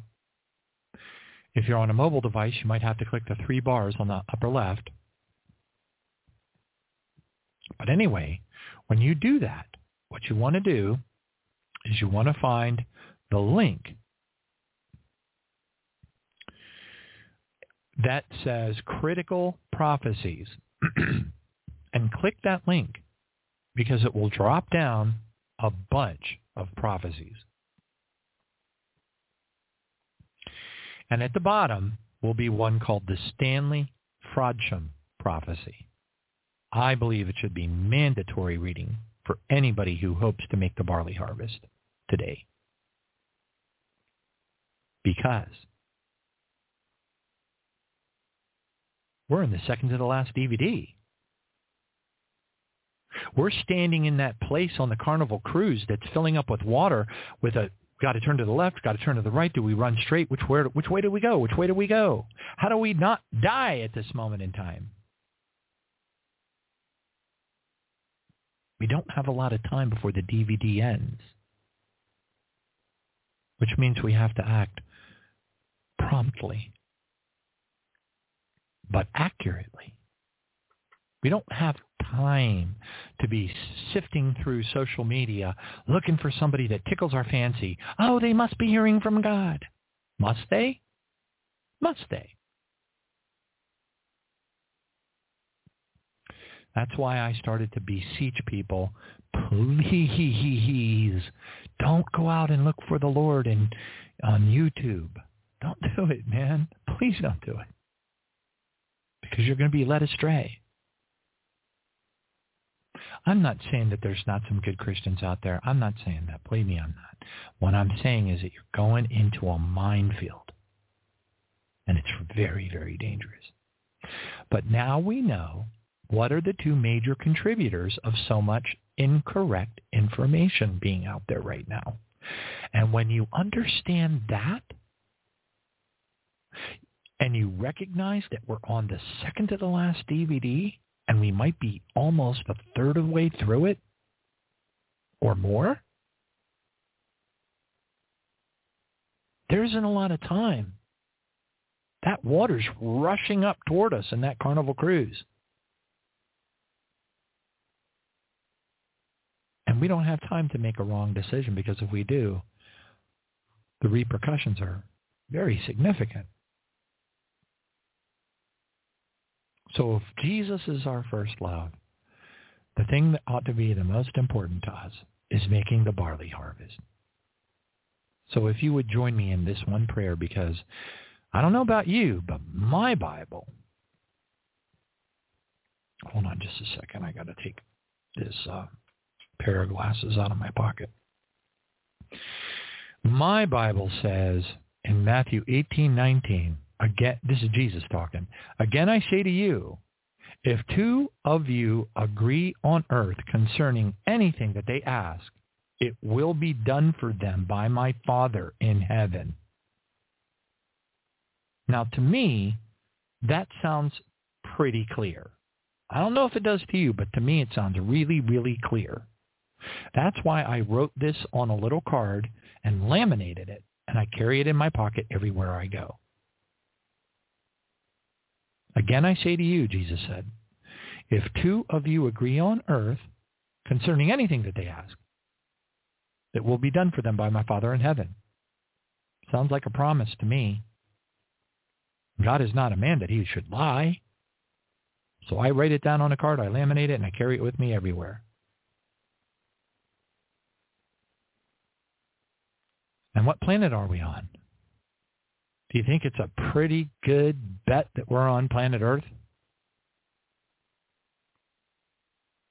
And if that be true, then please join me in this prayer for all of us.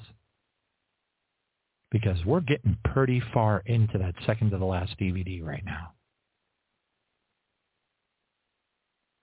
If the David Doherty vision of that big copper ball alien spaceship, or if you'd prefer, call it a fallen angel spaceship, that's fine. I'm not going to split hairs. It ain't the good guys, I'll tell you that. If that's true, which I have every reason to believe that it is, especially with all the weird alien stuff going on and otherworldly being stuff and portals opening and all the other weirdness that's happening today, why wouldn't we think that David Doherty's vision from 1998, I think it was, or 96, I forget which one, why wouldn't we think that was going to be the case? Or at least that it's highly likely the case. Because, if this information were tomatoes, those tomatoes are bright red. They're begging to be picked. 2136 says, pray always. It doesn't say pray on Mondays. It says pray always. Matter of fact, you know what? Let me go ahead. Let me take it right out of the scripture. 2136. Watch, therefore. Doesn't say watch reruns of Frasier. We need to be watching the things that are happening across the earth. We need to know what the Bible says. We need to understand what the third seal and the fourth seal and the sixth seal and all that stuff is. We need to understand what's written in the Olivet Discourse. It says, watch, therefore. Don't cower and go, oh, I can't take any more of this ugliness. Oh, Chabad Lubavitch and all these tunnels, and oh, I can't stand it. I can't watch it no more. I can't take it anymore. The Bible says, watch, therefore, and pray always that you may be counted worthy to escape all these things that will come to pass and to stand before the Son of Man. And of the 100, I figure it's 100 by now, but maybe it's only 50. Excuse me. Forgive me. I don't know how many, but of all the testimonies and books that I've read about heaven, the vast majority of believers do not see Jesus when they arrive at heaven. They might ask to see Jesus. They might want to see Jesus, but they don't see Jesus. Because Jesus is on Mount Zion. He's in the throne room of God at the right hand of the Father. The vast majority of believers enter in the outer environments, what the Bible refers to as the outer darkness. But it's not. It's simply, if you look at the actual text, it's not the outer darkness. It's the shadowy area. It's the part of heaven which is not lit up by the glory of God 24/7. That's a bad term for heaven, because we don't even know what the rotational periodicity is of planet heaven anyways. But the point I'm trying to make is it's referring to the country mansion area, not up on Mount Zion, where the city, which is the city of the living God. Okay, that's up high. That's where the Crystal River comes over the side and into the country mansion area. And if you keep on going further out, that's where the more disobedient of a Christian that you were, the further out you're going to be.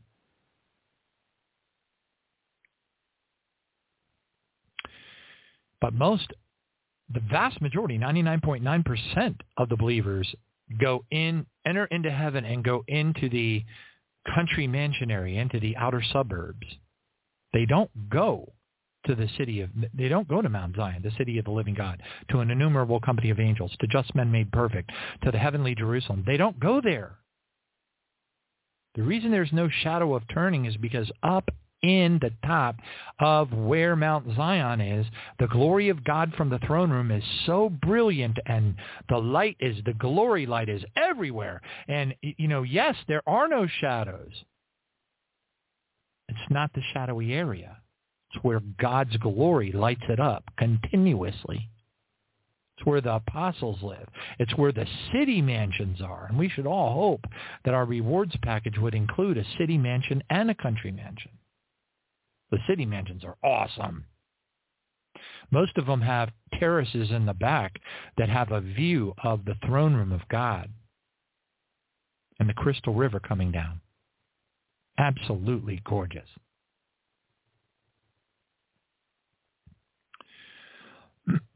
So that's how I know when it says, watch therefore and pray always that you may be counted worthy to escape all these things that will come to pass and to stand before the Son of Man.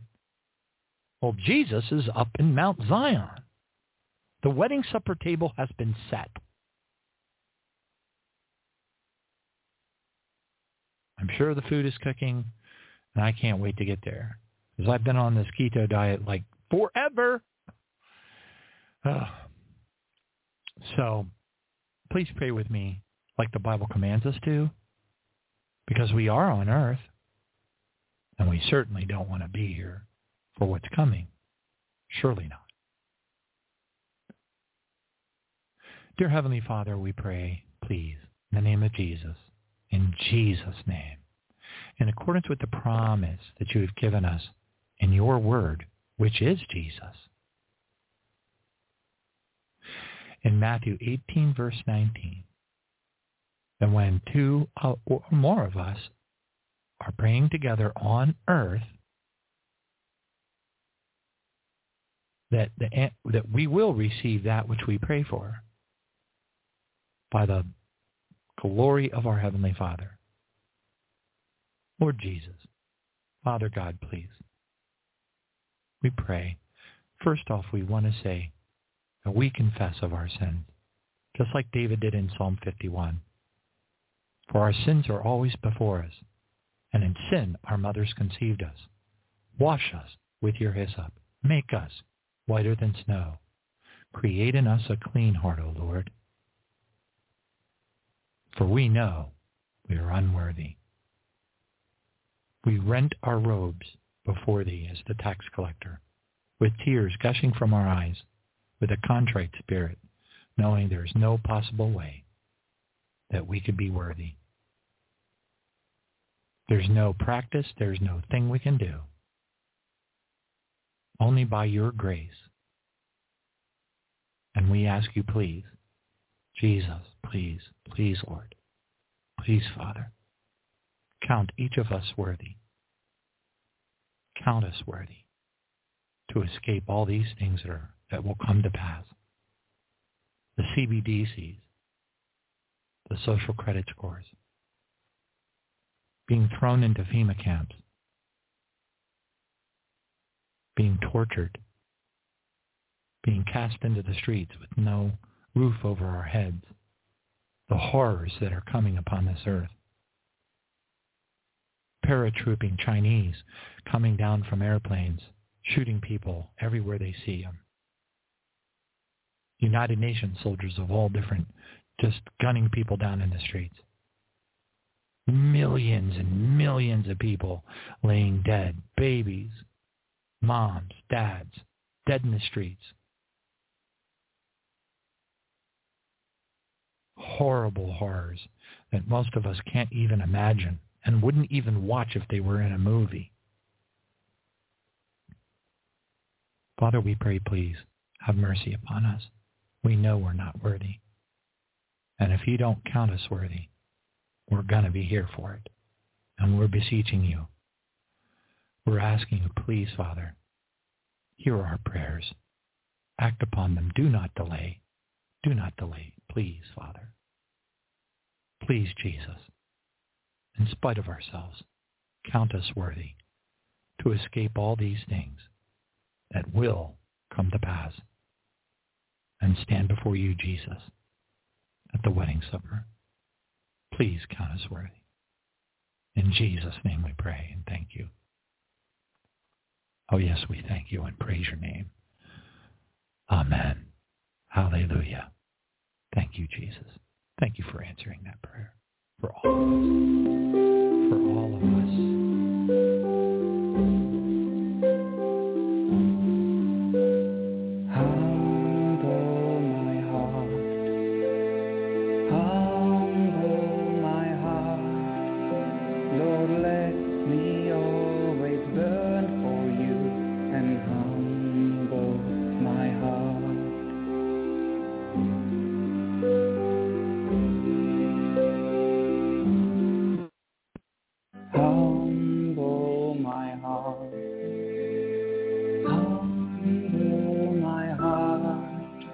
Lord, let me always long for you and humble my heart.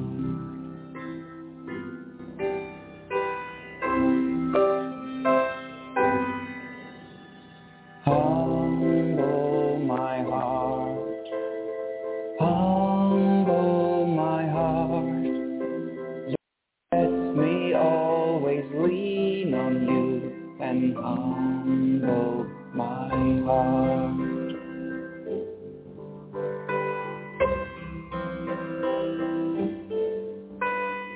Humble my heart. Humble my heart. Lord, let me always walk in you and humble my heart.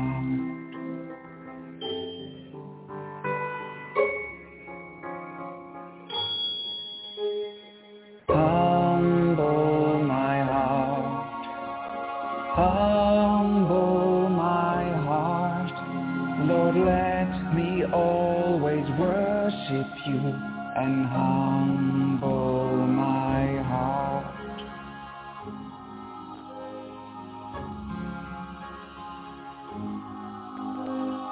Humble my heart, humble my heart.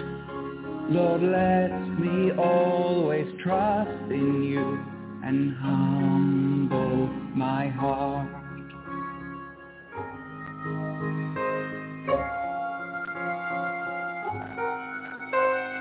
Humble my heart, humble my heart. Lord, let me always hope in you and humble my heart.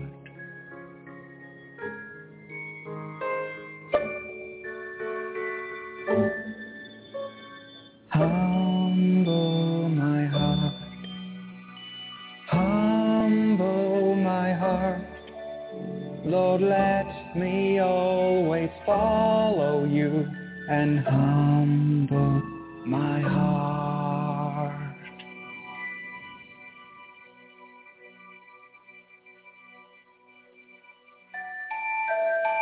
Lord, let me always follow you and humble my heart.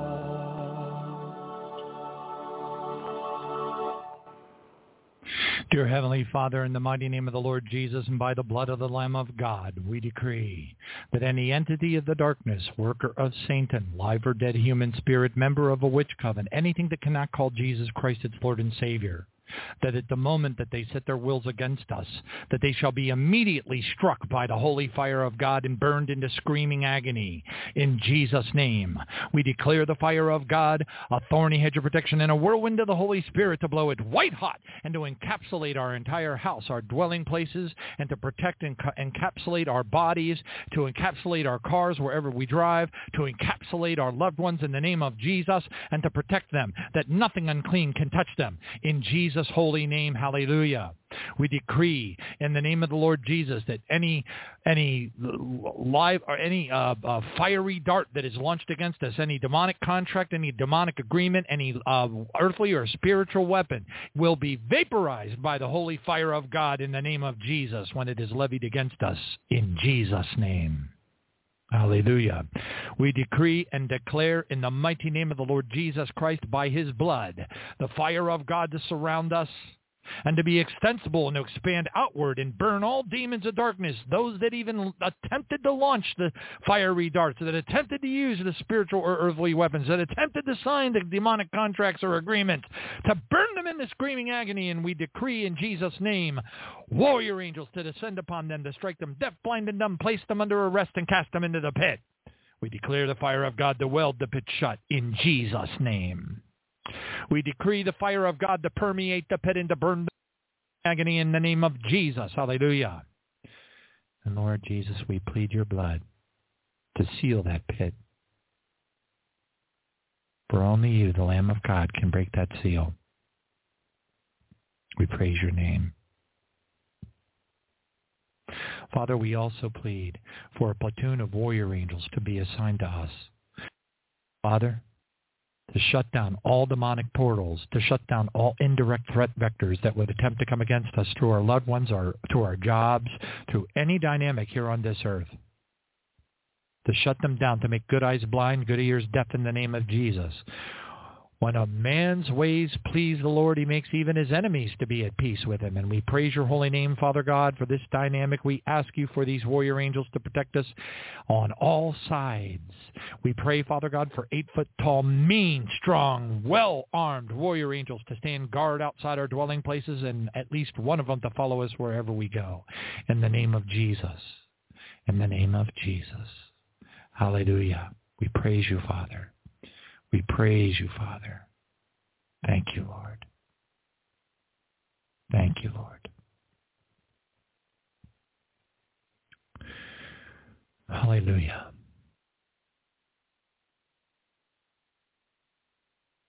Who can understand his errors? Cleanse us all, Father, from our secret faults. Keep back your servants also from presumptuous sins. Let them not have dominion over us. Place a contrite spirit upon our hearts. Humble us before your incredible glory. And then we shall be blameless, innocent of great transgression. Based upon Psalm 19:12. Father, we abandon ourselves into your hands. Do with us what you will. Whatever you may do, we praise your holy name. We believe in our hearts that we are ready for all. We accept all. Father, let only your will be done in us all. We wish only this, Father. Into your hands we commit our soul. Into your hands, Jesus, we commit our soul and our spirit. Into both of your hands we praise you. And we give it to you with all the love of our heart. For we submit to you. Let us give you our bodies as a living sacrifice, holy and acceptable, as our spiritual service of worship to you. We need to give of ourselves to you. We need to surrender ourselves into your hands without any reserve or hesitation, and with unlimited confidence, because you are our dear Father, our Abba Father. We praise your name and thank you for this opportunity to praise you, to spend this time in your presence. Thank you for counting us worthy. We praise your holy name forever and ever. Forever and ever. Amen.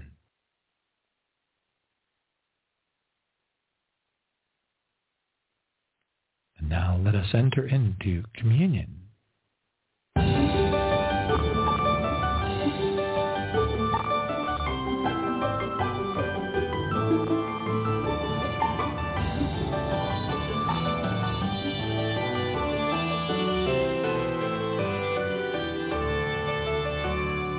Disciples were seated about you at the eve of unleavened bread.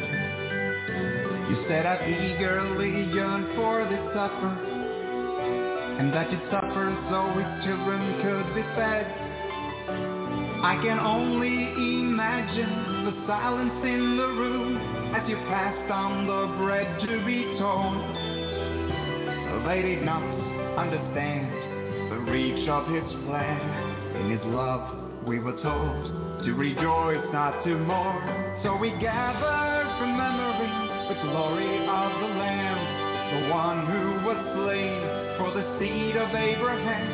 As we long for your coming, we imagine the feast, the King and his bride.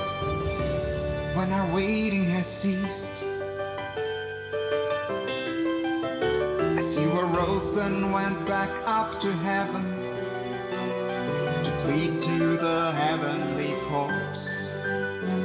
You lifted the cup of forgiveness. It was paid, it was done. You had covered the cost, and I can only imagine the thunderous sound as all heaven exploded in cheers. We were freed from our chains. Now all that remains is to never give in. We are destined to win. So we gather remembering the healer of our soul, destroyer of death, the Lord over all, the light in our armor, the edge of our sword, the King of all kings, and the Lord of all lords.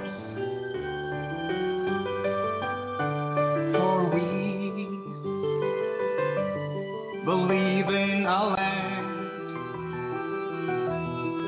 all of creation,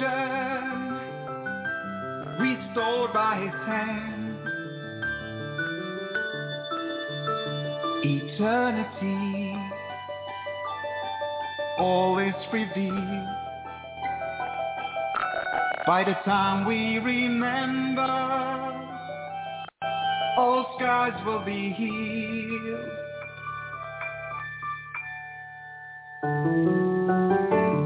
As we long for your coming, we imagine the feast, the Lord and his bride. When our waiting has ceased,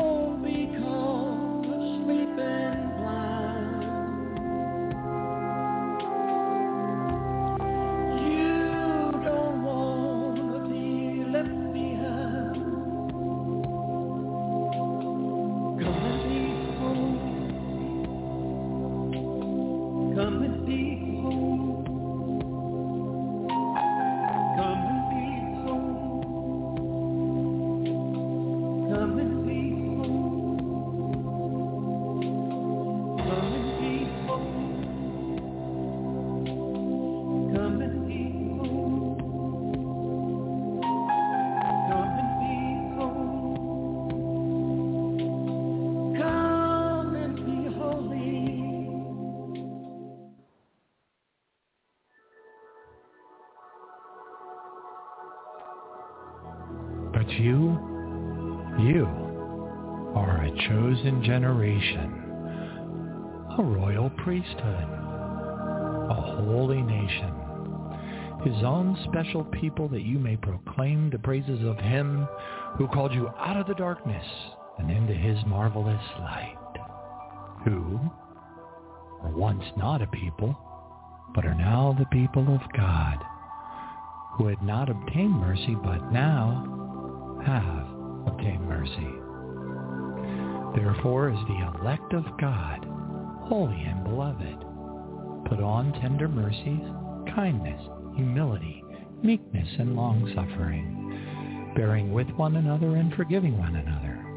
And if anyone has a complaint against another, even as Christ forgave you, so you must also do. But above all these things, put on love, which is the bond of perfection. And let the peace of God rule in your hearts, to which you are also called in one body, and be thankful. Let the word of Christ dwell in you richly in all wisdom, teaching and admonishing one another in psalms and hymns and spiritual songs, singing with grace in your hearts to the Lord. And finally, brethren, whatever things are true, whatever things are noble, whatever things are just, whatever things are pure, whatever things are lovely, whatever things are of a good report, if there is any virtue, if there is anything praiseworthy, meditate upon these things. 1 Peter 2:9, Colossians 3:12, Philippians 4:8. Jesus went a little further, and he fell on his face and prayed, saying, "O my Father, if it is possible, let this cup pass from me. Nevertheless, not my will, but your will." Matthew 26:39. God was manifested in the flesh, justified in the Spirit, seen by the angels, preached amongst the Gentiles, and believed upon in the world, received up in glory. 1 Timothy 3:16. We pray for purification based upon Psalm 51:1 through 14.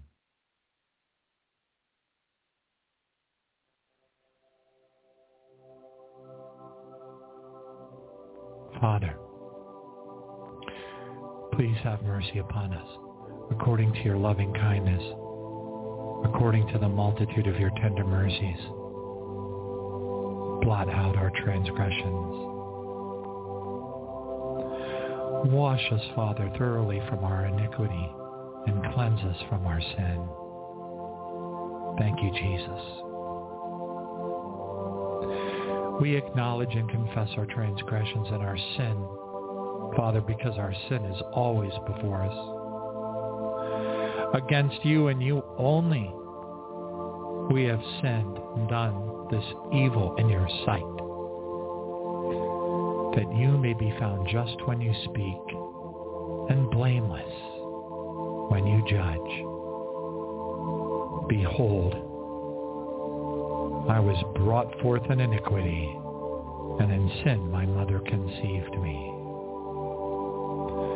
Father, behold, you desire truth in the inward parts, and in the hidden part you will make us to know your wisdom. Father, we pray that you will purge us with your hyssop, and then we will be clean. We beseech you to wash us, that we should be whiter than snow. Make us hear joy and gladness, that the bones that you have broken, albeit metaphorically, oh Father, may bring us joy and gladness. Hide your face from our sins. Please, please blot out all of our iniquity.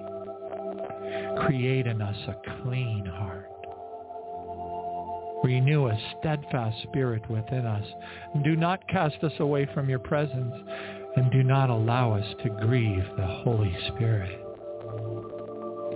Restore to us, Father, the joy of your salvation, and uphold us with your generous spirit. And then we will teach transgressors your ways, and sinners will be converted to you.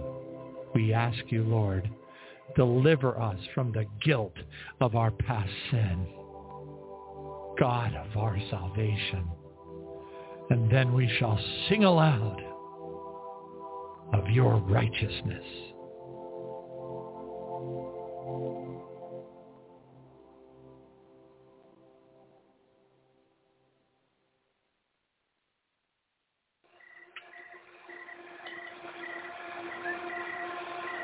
The Lord's Supper, Holy Communion. 1 Corinthians 11:23-26. For I received from the Lord that which I also delivered to you, that the Lord Jesus, on the same night in which he was betrayed, took bread. And when he had given thanks, he broke it and said, Take, eat, this is my body which is broken for you. Do this in remembrance of me.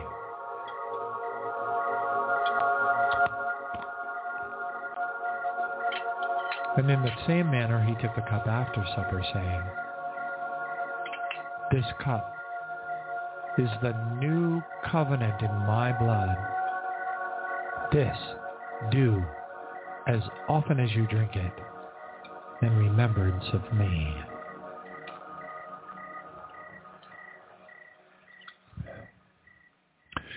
For as often as you eat of this bread and drink of this cup, you proclaim the Lord's death until he comes. Ani Ladodi Vadodi Li. I am my beloved, and my beloved's beloved is mine. Praise you, Jesus.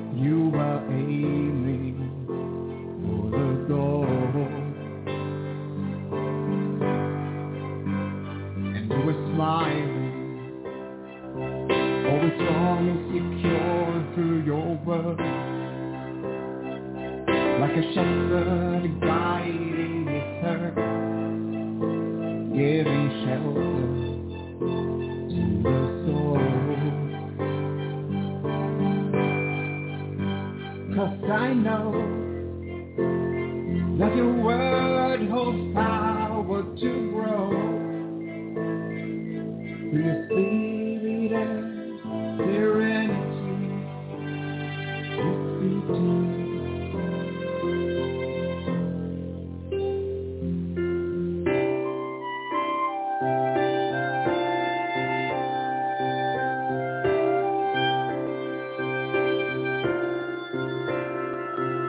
were hurt for my offense. You were sick for my disease. You were poor for my prosperity. You are strong and I am weak. I praise you, my Redeemer. I praise you, Majesty. You were left by God Almighty to always be with me. And I know I will never be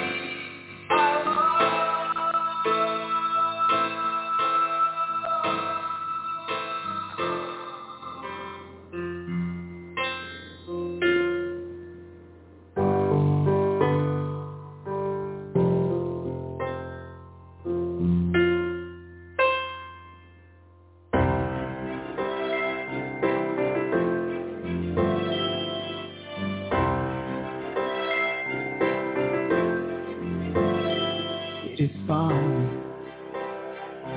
Oh, your word is greater in me than of all the problems to be. You are stronger than before. Son of God, you were raised up to the Father alone.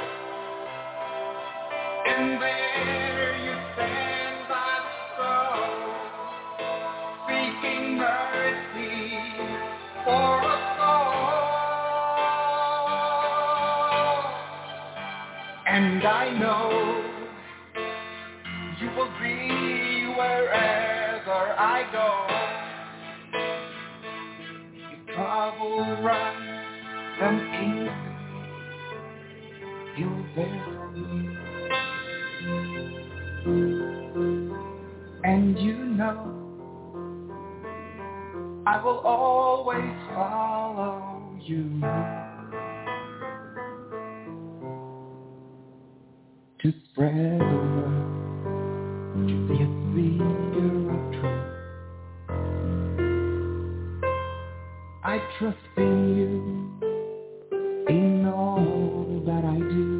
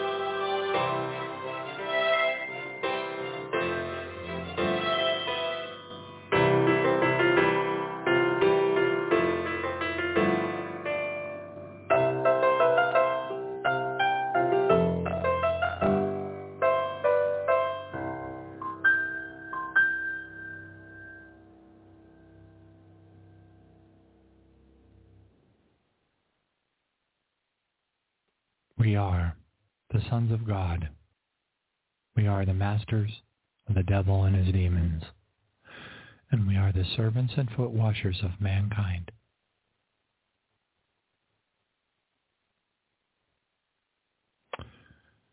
So I sought for a man amongst them who would make a wall and stand in the gap before me on behalf of the land, that I should not destroy it. But I found no one. Ezekiel 22:30. If you have holy oil, I forgot to anoint myself. I don't know about you, but I don't like to do anything without holy oil. In the name of the Father, and the Son, and the Holy Spirit.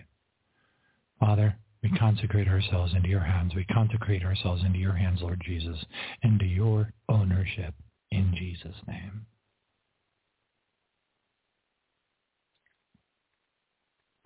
Isaiah 6:8. Also, we heard the voice of the Lord saying, whom shall I send who will go for us? Father, here we are. Send us. We praise your name. And now to him who is able to do exceedingly, abundantly, above all that we ask or think, according to the power that works in us.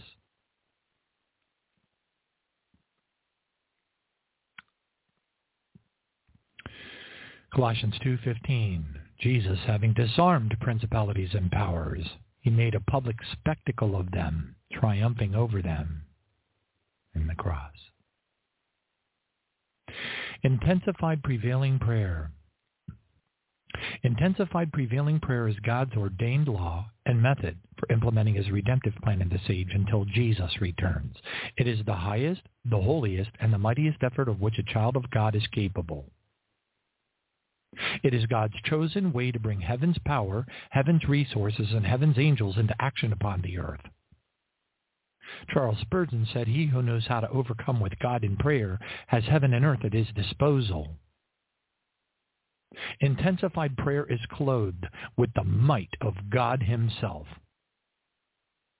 Wesley L. Duell, the book Mighty Prevailing Prayer.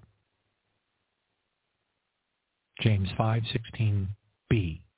The effective, fervent prayers of a righteous man avails much. Fervent meaning having or passionate intensity. Impassioned, passionate, intense, vehement, ardent, sincere, fervid, and heartfelt. We cast out demons. Mark 16:17-18. And these signs will follow those who believe. In my name they will cast out demons. They will speak with new tongues. They will take up serpents, and if they drink anything deadly, and by the way, the word drink means to ingest, in any manner, anything deadly, it will by no means hurt them. They will lay hands on the sick, and they will recover. Does it say miraculously and at that split second of time? No, it does not. But they will recover. 2 Corinthians 10:4-6. For the weapons of our warfare are not carnal, they're not of earth, but mighty in God for pulling down strongholds, casting down arguments and every high thing, principalities and powers and spiritual wickedness in high places, that exalts itself against the knowledge of God, bringing every thought into captivity to the obedience of Christ. And finally, brethren, be strong in the Lord and the power of his might. Put on the whole armor of God, that you may be able to stand against the wiles of the devil. For we do not wrestle against flesh and blood, but we wrestle against instead principalities, powers, against rulers of darkness of this age, against spiritual hosts of wickedness in high places. Therefore take up the whole armor of God, that you may be able to withstand in the evil day, and having done all, to stand. Ephesians 6:10-13. Luke 10:19. Behold, I give you authority to trample on serpents and scorpions and over all the power of the enemy, and nothing shall by any means hurt you. What about the people that don't do these things? I don't think they get the same benefit. Mark 9:25. When Jesus saw the people come running together, he rebuked the unclean spirit, saying to it, "Deaf and dumb spirit, I command you, come out of him and enter him no more." There's an exclamation point. Jesus wasn't asking, was he? And he spoke directly to the evil spirit. Get out! Learn. Matthew 12:28, Jesus said, "But if I cast out demons by the Spirit of God, surely the kingdom of God has come upon you. Or how can one enter a strong man's house and plunder his goods unless he first binds the strong man? Then he will plunder his house." So you kick out the strong man. Come forth! Get out! And then you call forth the subordinate demons. Kick them out. Cut off the head of the snake. The rest of the snake dies. Matthew 12:43-45. When an unclean spirit goes out of a man, he goes to dry places seeking rest and finds none. And then he says, I will return to my house from which I came. And when he comes, he finds it empty, swept, and put in order, because the demons were cast out. But then he goes and takes with him 7 other spirits more wicked than themselves, and they enter and dwell there in the house. And the last state of the man is worse than the first, and so shall it be with this wicked generation, because we failed to go and sin no more. Like Jesus told the man, lest the worst thing come upon you. Praise God. Thank you, Jesus. Dear Heavenly Father, we symbolically hold up a golden cup of forgiveness before your throne.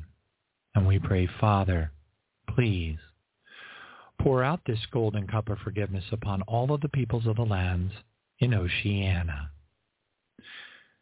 Father, from the northern sides of Papua New Guinea across all the archipelago island nations throughout Indonesia. Father, we pray for the people of Borneo. We pray for the people of Sumatra. We pray for the people of Australia. We pray for the people of Tasmania, New Zealand, the South Pacific Islands, the Solomon Islands, and all lands in between. Father, please pour out this golden bowl of forgiveness upon all of them. Father, forgive them, for they know not what they do. They don't. We part the spiritual realm as the Red Sea above the lands of Oceania for safe passage for heaven's angels, heaven's resources, and heaven and unhindered into the lands of Oceania in the mighty name of Jesus Christ. Father, we confess of their sins before thee. We confess of the sins of their first fathers and their fathers' fathers until before there was time. We break all yokes of bondage. We renounce all things spoken of in the darkness against them. We break all generational and bloodline curses throughout every branch of their family trees until before there was time. In Jesus' name.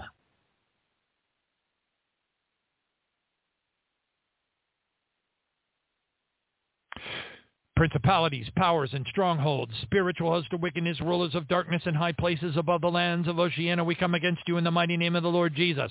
We decree fire swords of cherubim to be shot down from the heavens and to cut you into pieces. We declare fire of God to launch down from the glory pillar and to burn you into screaming agony in the name of Jesus Christ.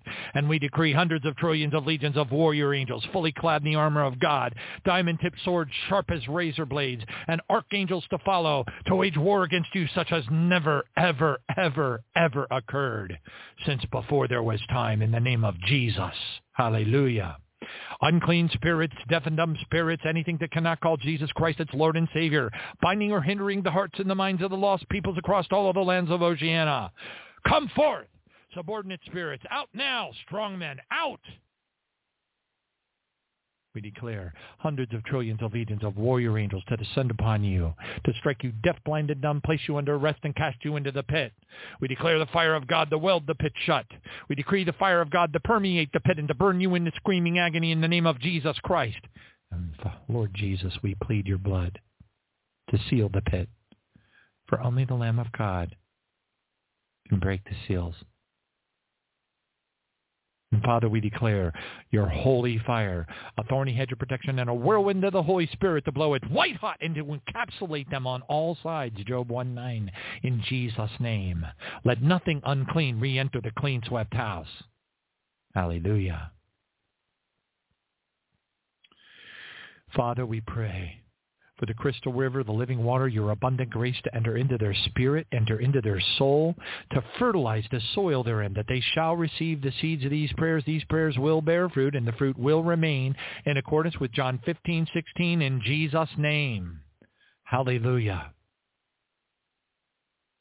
And Father, we ask you, please, in Jesus' name, for an innumerable company of angels of light and love in the presence of our Lord Jesus, to come upon all of the hundreds of millions of people across the lands of Oceania, in dreams and in visions of the night, when deep sleep falls upon men, to save their souls from the pit and to seal their instruction. Job 33:14 and 15.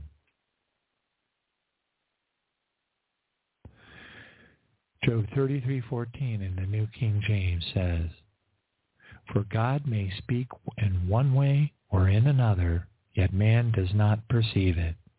In a dream, in a vision of the night, when deep sleep falls upon men, while slumbering in their beds, then he opens the ears of men and seals their instruction, in order to turn man away from his deed and conceal pride from man. He keeps back his soul from the pit, and his life from perishing by the sword."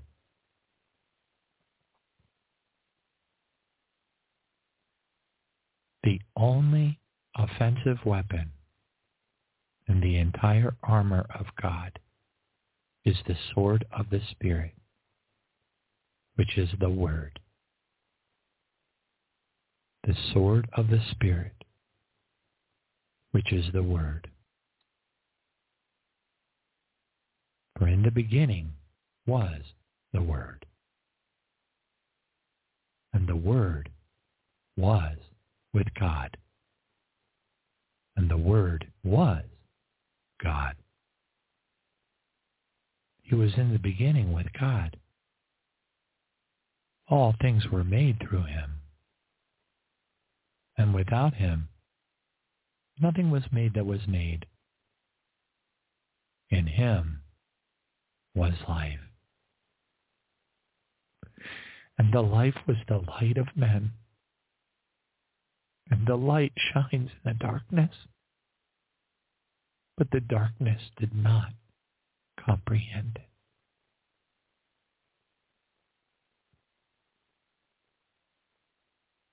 God bless you all. See you next Friday, Lord willing.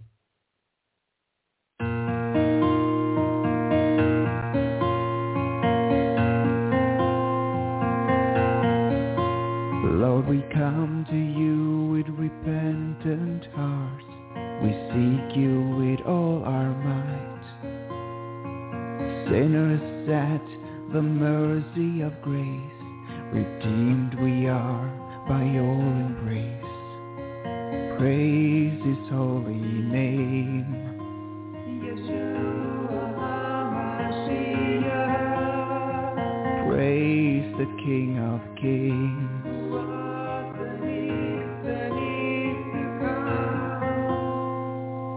When will your coming be? When will your trumpet sound for me? For you we will endure until you come back for your bride to set her free.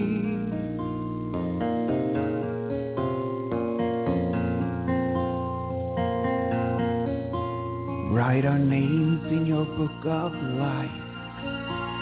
We are cleansed through your holy sacrifice as we lift your name on high. Renew our mind, renew our soul, remove the scars from our past and deem us righteous. We rebuke all deceptive lies. When will your coming be? When will your trumpet sound for me? Till then we will endure. We are the branches on the living tree. When will your coming be? When will your trumpet sound for me? Till then we will endure. Until you come back for your bride to set her free.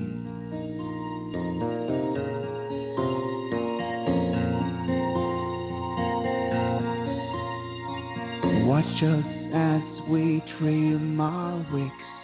Our lamps are full, our hearts are right. Like those 5 wise virgins we will be. Your bride awaits thee patiently.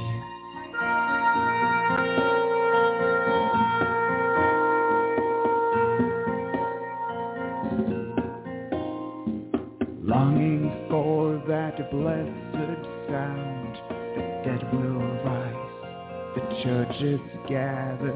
We're praying that we're worthy, Lord, to join our family. When will your coming be? When will your trumpet sound for me? We will endure, and while we wait, we will bring forth the fruit of the light of Christ.